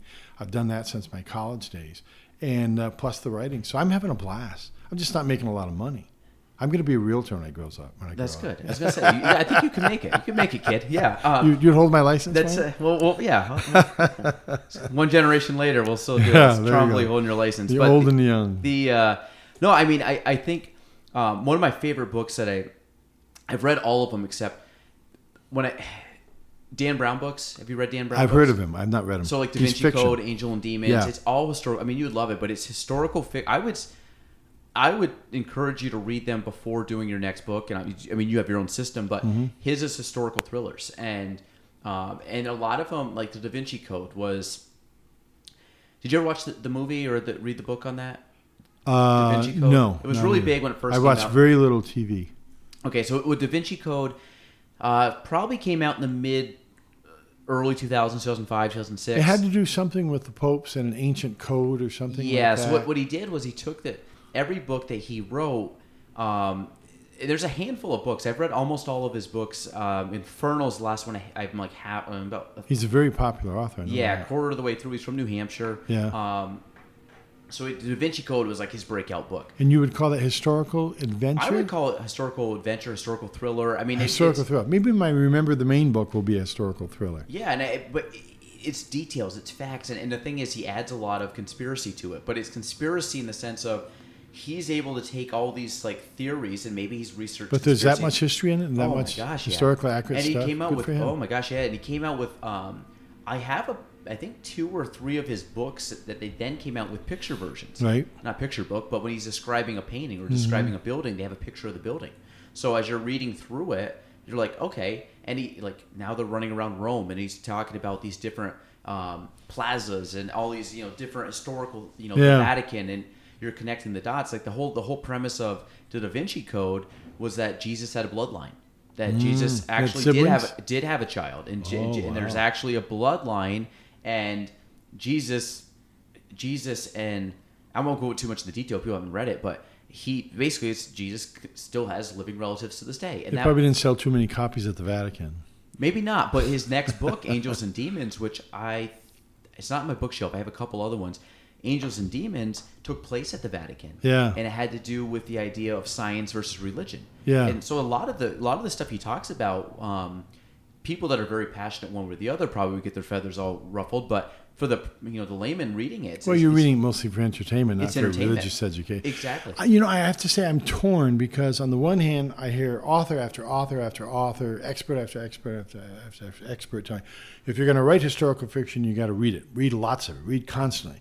Then I read something one day that said, if you read what everybody else reads, you're going to write the way everybody else writes. And so I'm kind of torn, and of course I love history, and so I'm reading history. I've read my first fiction book, probably a month ago, and that was my first fiction book in at least 2.5 decades. That's that. I shouldn't Really? confess it out loud because Was this a historical fiction or was this just fiction? you know what it was? It was about what I would call a female Sherlock Holmes in her late teens, early 20s, going to Oxford. And she teams up with a real Sherlock Holmes who was semi-retired in the Welsh countryside. Fascinating book. I loved her writing style. My daughter had it laying on the floor in an apartment. I picked it up, read the first page, I got hooked. And saw knowing, geez, there's probably a whole world out there that I'm too stupid or stubborn to explore. I just like the writing style as much as I like the story. She hated the book. She said, it's too detailed, all that deductive reasoning, clues and stuff like that. But I'm thinking, geez, maybe I should lean more toward writing. But I don't want to write like everybody else writes. I want to write my own style. So like that fiction book, how long did that fiction book take you to read?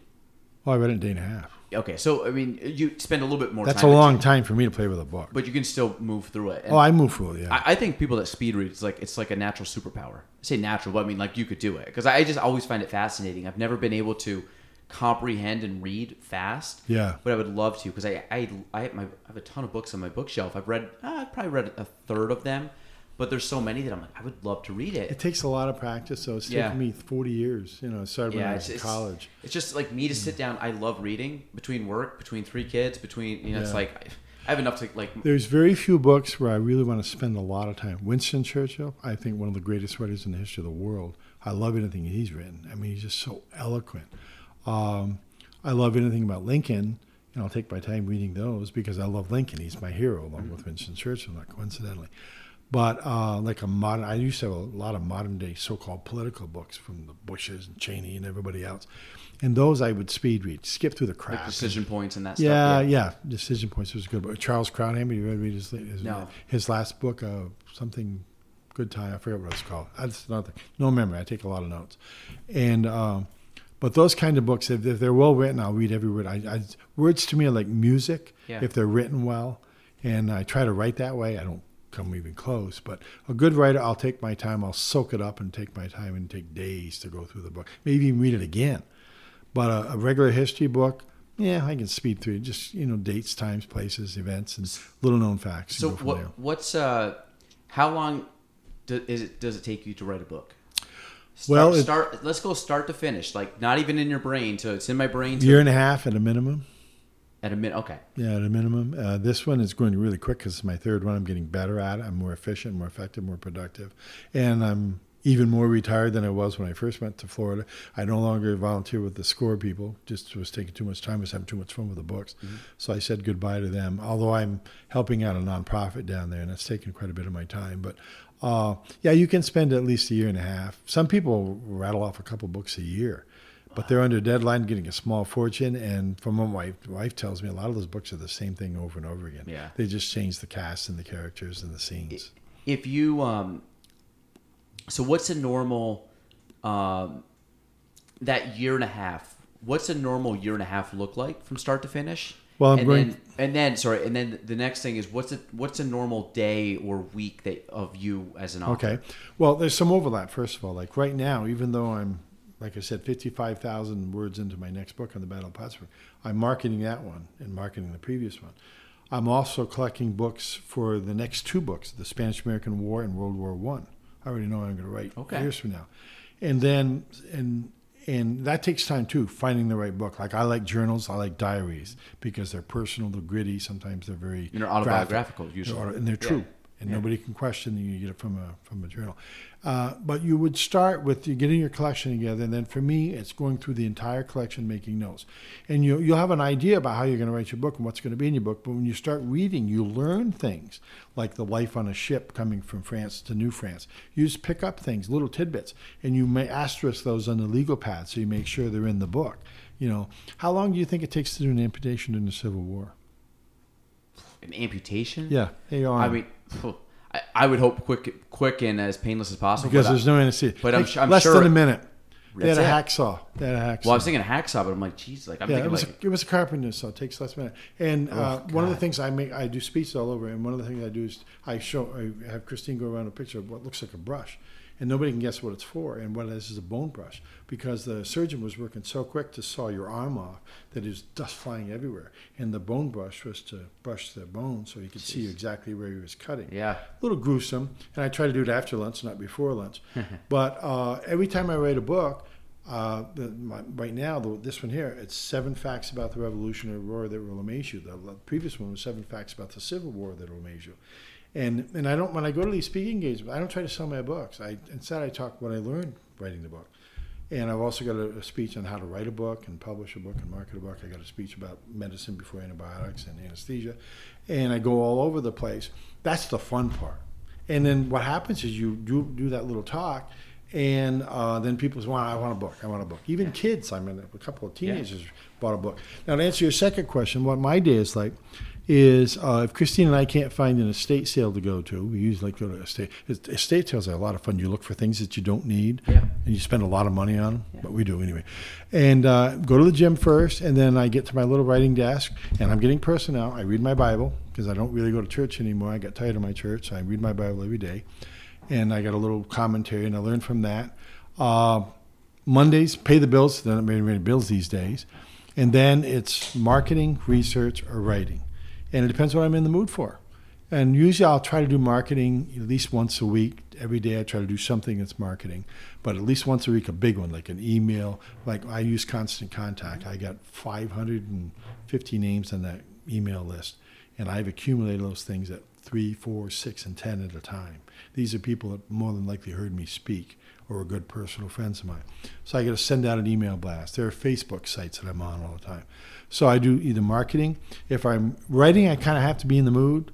Mm-hmm. It's like playing the headspace. Yeah, well, I've got space in that front room of our villa, but I like to play my guitar, but only when I'm in the mood. But if you get in the mood, I'll write for hours. In fact, my biggest problem in life is I snack at night. If I start writing at 6 o'clock, I'll write till 1 in the morning. I won't even have a bite to eat. I can lose weight writing. I should do it more often, obviously. Look at me. And then there's researching. Researching is fun, but once you go through your library for that particular book, you've got everything cataloged.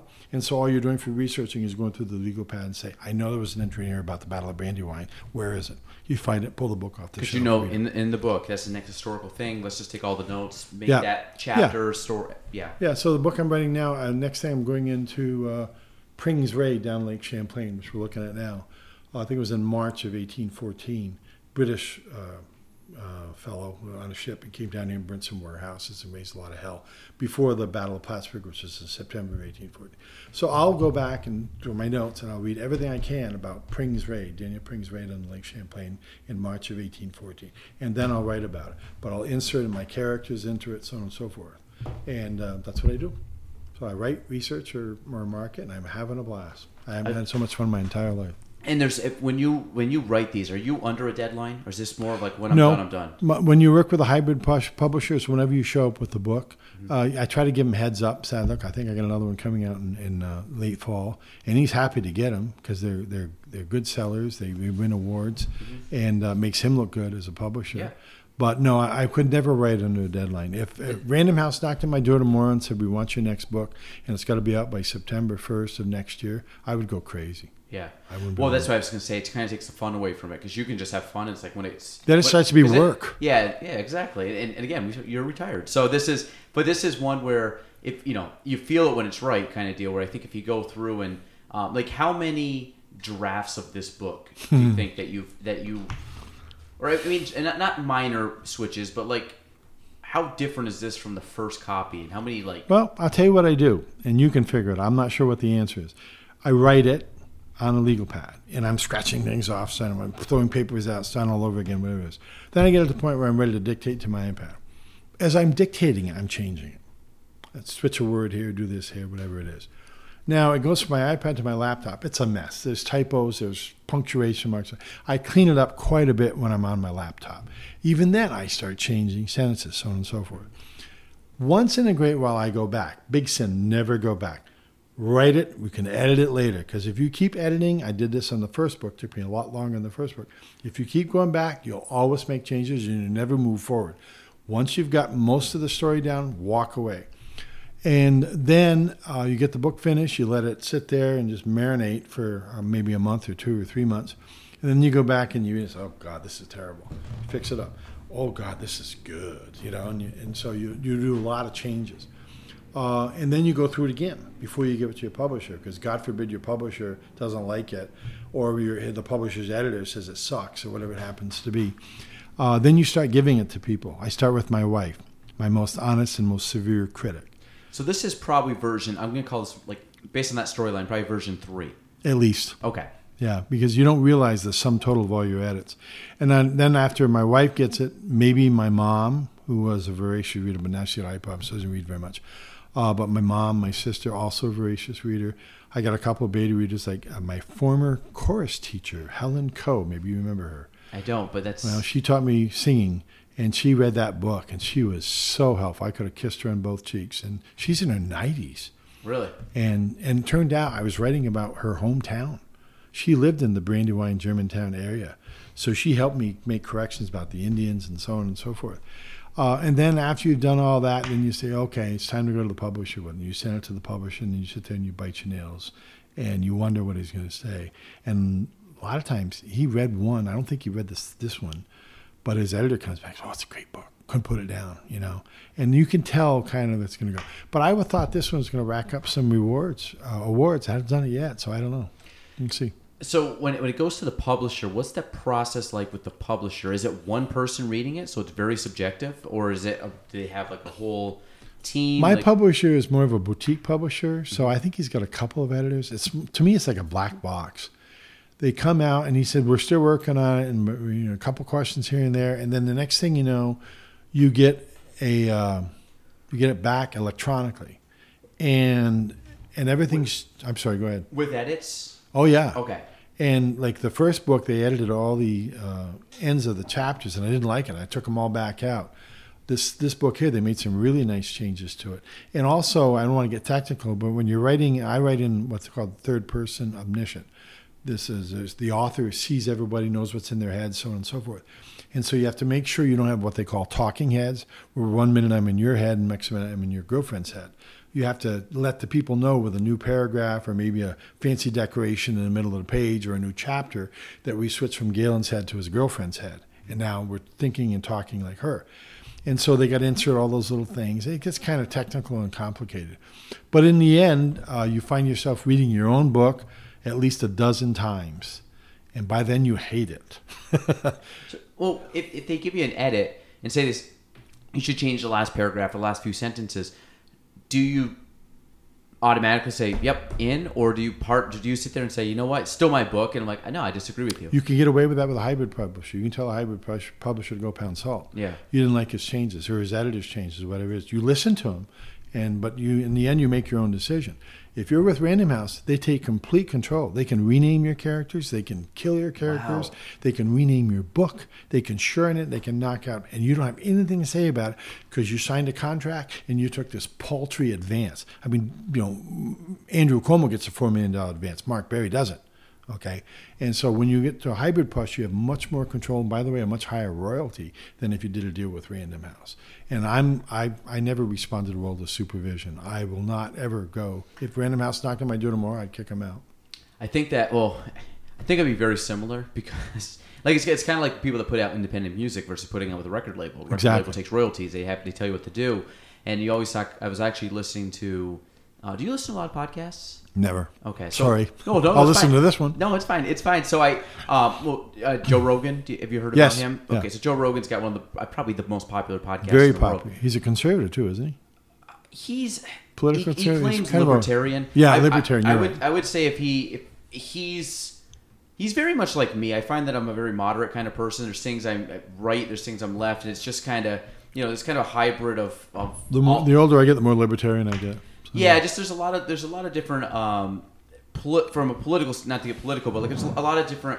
I've never really found any candidates that just like check all the boxes. So he's got more listeners than you do on your podcast. A couple more. So it's close though. I'm just. You might actually. I thought Matt Boyer would do this, but he let me down. So we got to bring in the big guns here. You're desperate. So so I was listening to him, and he had a couple. This was a couple weeks ago. He had the lead singer of the Counting Crows. I don't know if you remember the band. Yes. Okay, so Adam. My sons love them. Duritz, yeah, and I mean, I listened to them growing up, and I didn't know much about them.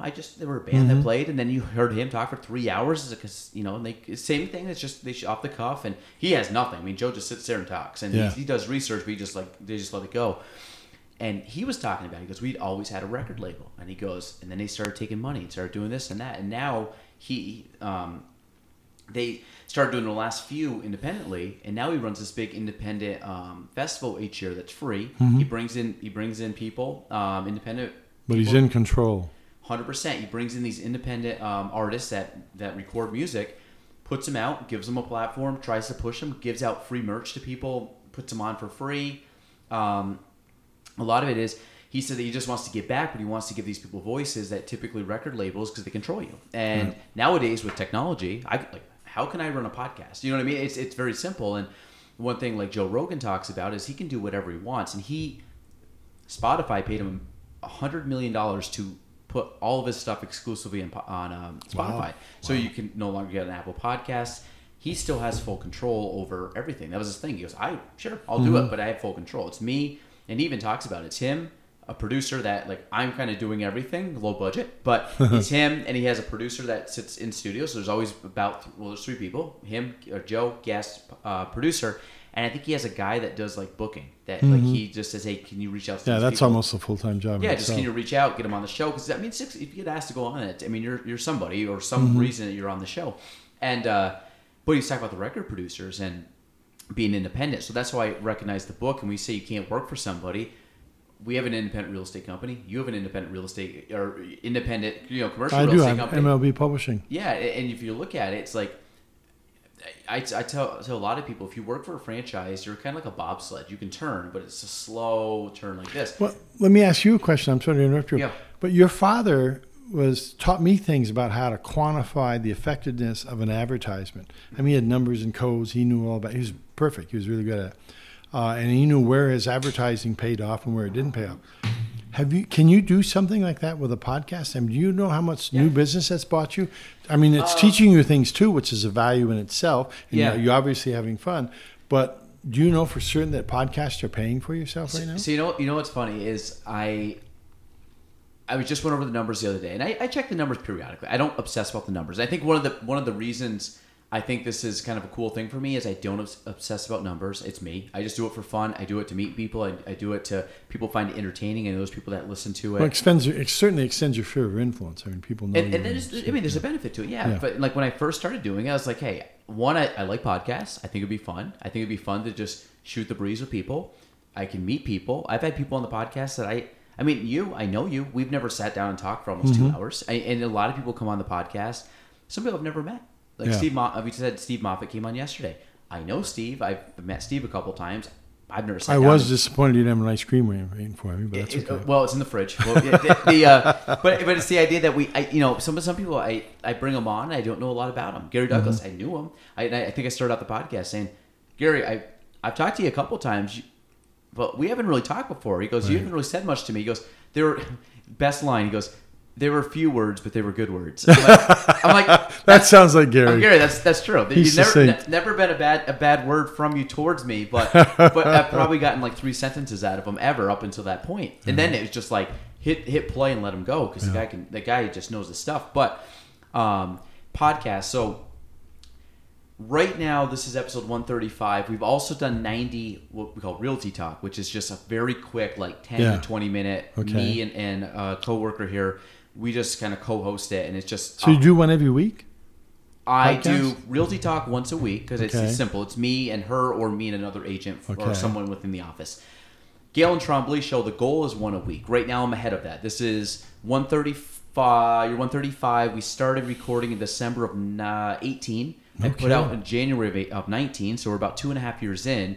I put one out every single week, and this includes doing absolutely nothing during the pandemic for about 2.5 months. Wow, that's fantastic. And I didn't want to do every guest that I've done is in house. I haven't done anybody by Zoom. I haven't done, so that's why my reach is a little less. Because that's when I talked about you. Look, you're in Florida, but hey, Mark, are you coming into town? Because there's a benefit to being in person, a few feet away versus a screen. You lose a little bit. I've done Zoom meetings. Not the same. They're not the same. And I like being in a room. There's no cell phone. We're not checking things. It's just like, I don't know what's going on in my life outside of this right now. Because it allows you to strip down a conversation. But to answer your question, we're at 10,200 and change downloads lifetime.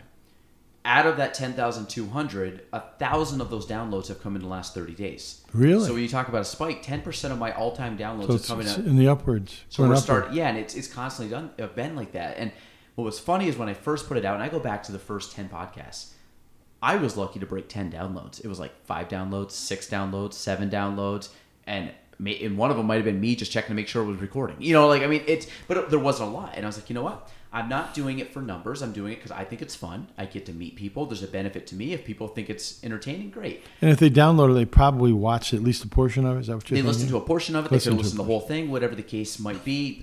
This month alone, I have 2 podcasts that are over 100 downloads. I have one that's in the 90s. How long? It must be a big download. I know nothing about technology. We've been here for a while. Hour and 40 minutes. Wow, my wife's going to kill me pretty soon. She's out shopping with my grandson.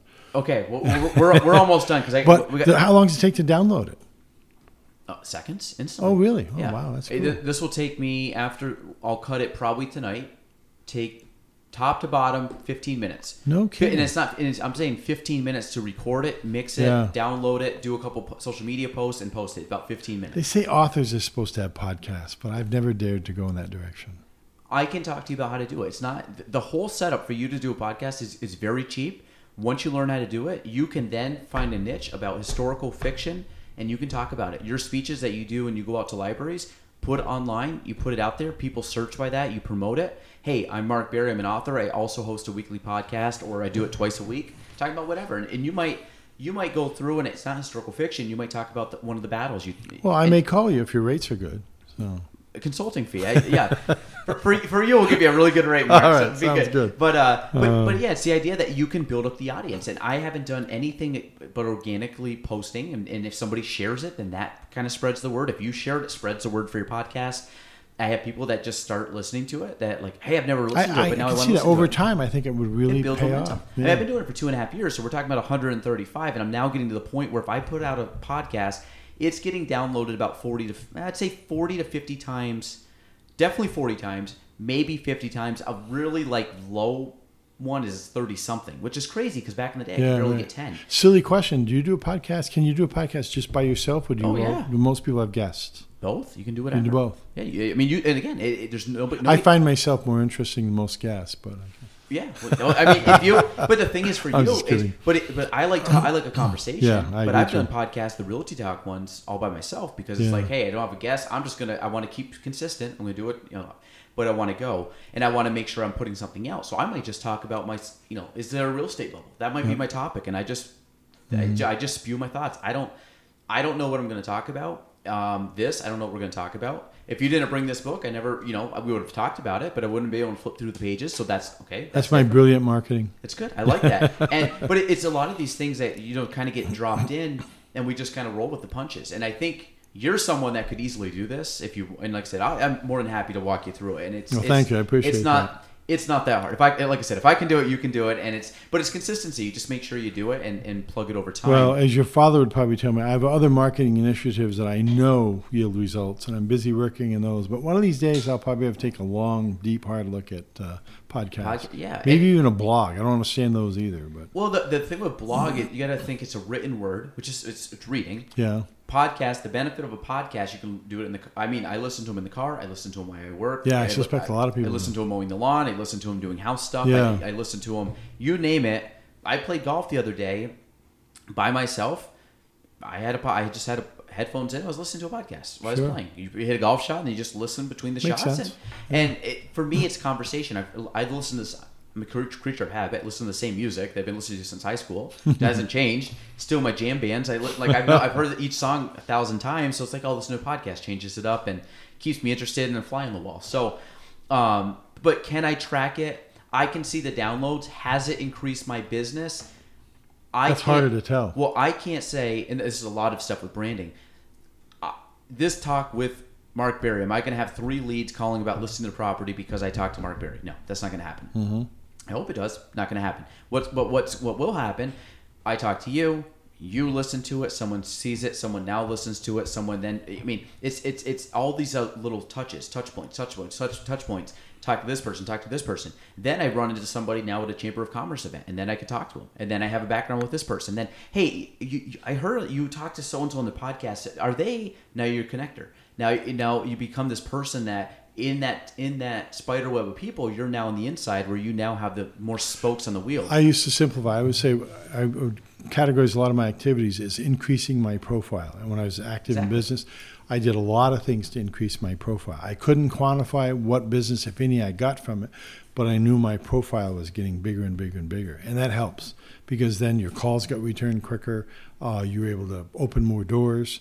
And it just eventually accumulated to lots of good things. It took me about 30 years to increase my profile, but I got there eventually. Yeah, and I mean, I've been doing this as my 11th year in real estate. When I first came in, nobody knew me, and it was one I just didn't. Well, you're only 14 at the time. That's right. It was right around the ice cream days. So, but if nobody knew me and I wasn't putting myself out there, now flash forward 10 years, now people, there's plenty of people saying that guy knows everybody, and it's like, how did I go from the kid that nobody knew to now?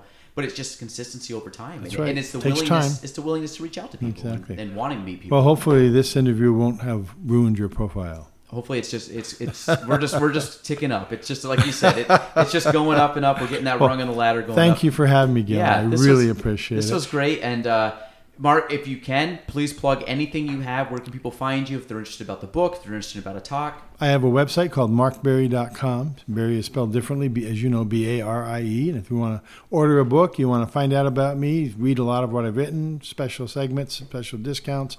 I've been a contest every 3 months. I give away some money. Just go to markbarie.com. That's the extent of my commercial. Beautiful. We'll put it all in the show notes. Mark, I appreciate this. It was great. Thank you very much. Brain, but I'm excited. I promise I will read this, and once I do, I'll give you a glowing review on maybe Amazon or whatever I can do to bump you up. I'll pay you for that interview. There you go. So so that is episode 135 with Mark Barie. Thanks for listening to the Galen Trombley Show. If you want to reach me, you can go on Facebook at Galen Trombley, on Instagram at Galen Trombley, and on YouTube at Galen Trombley.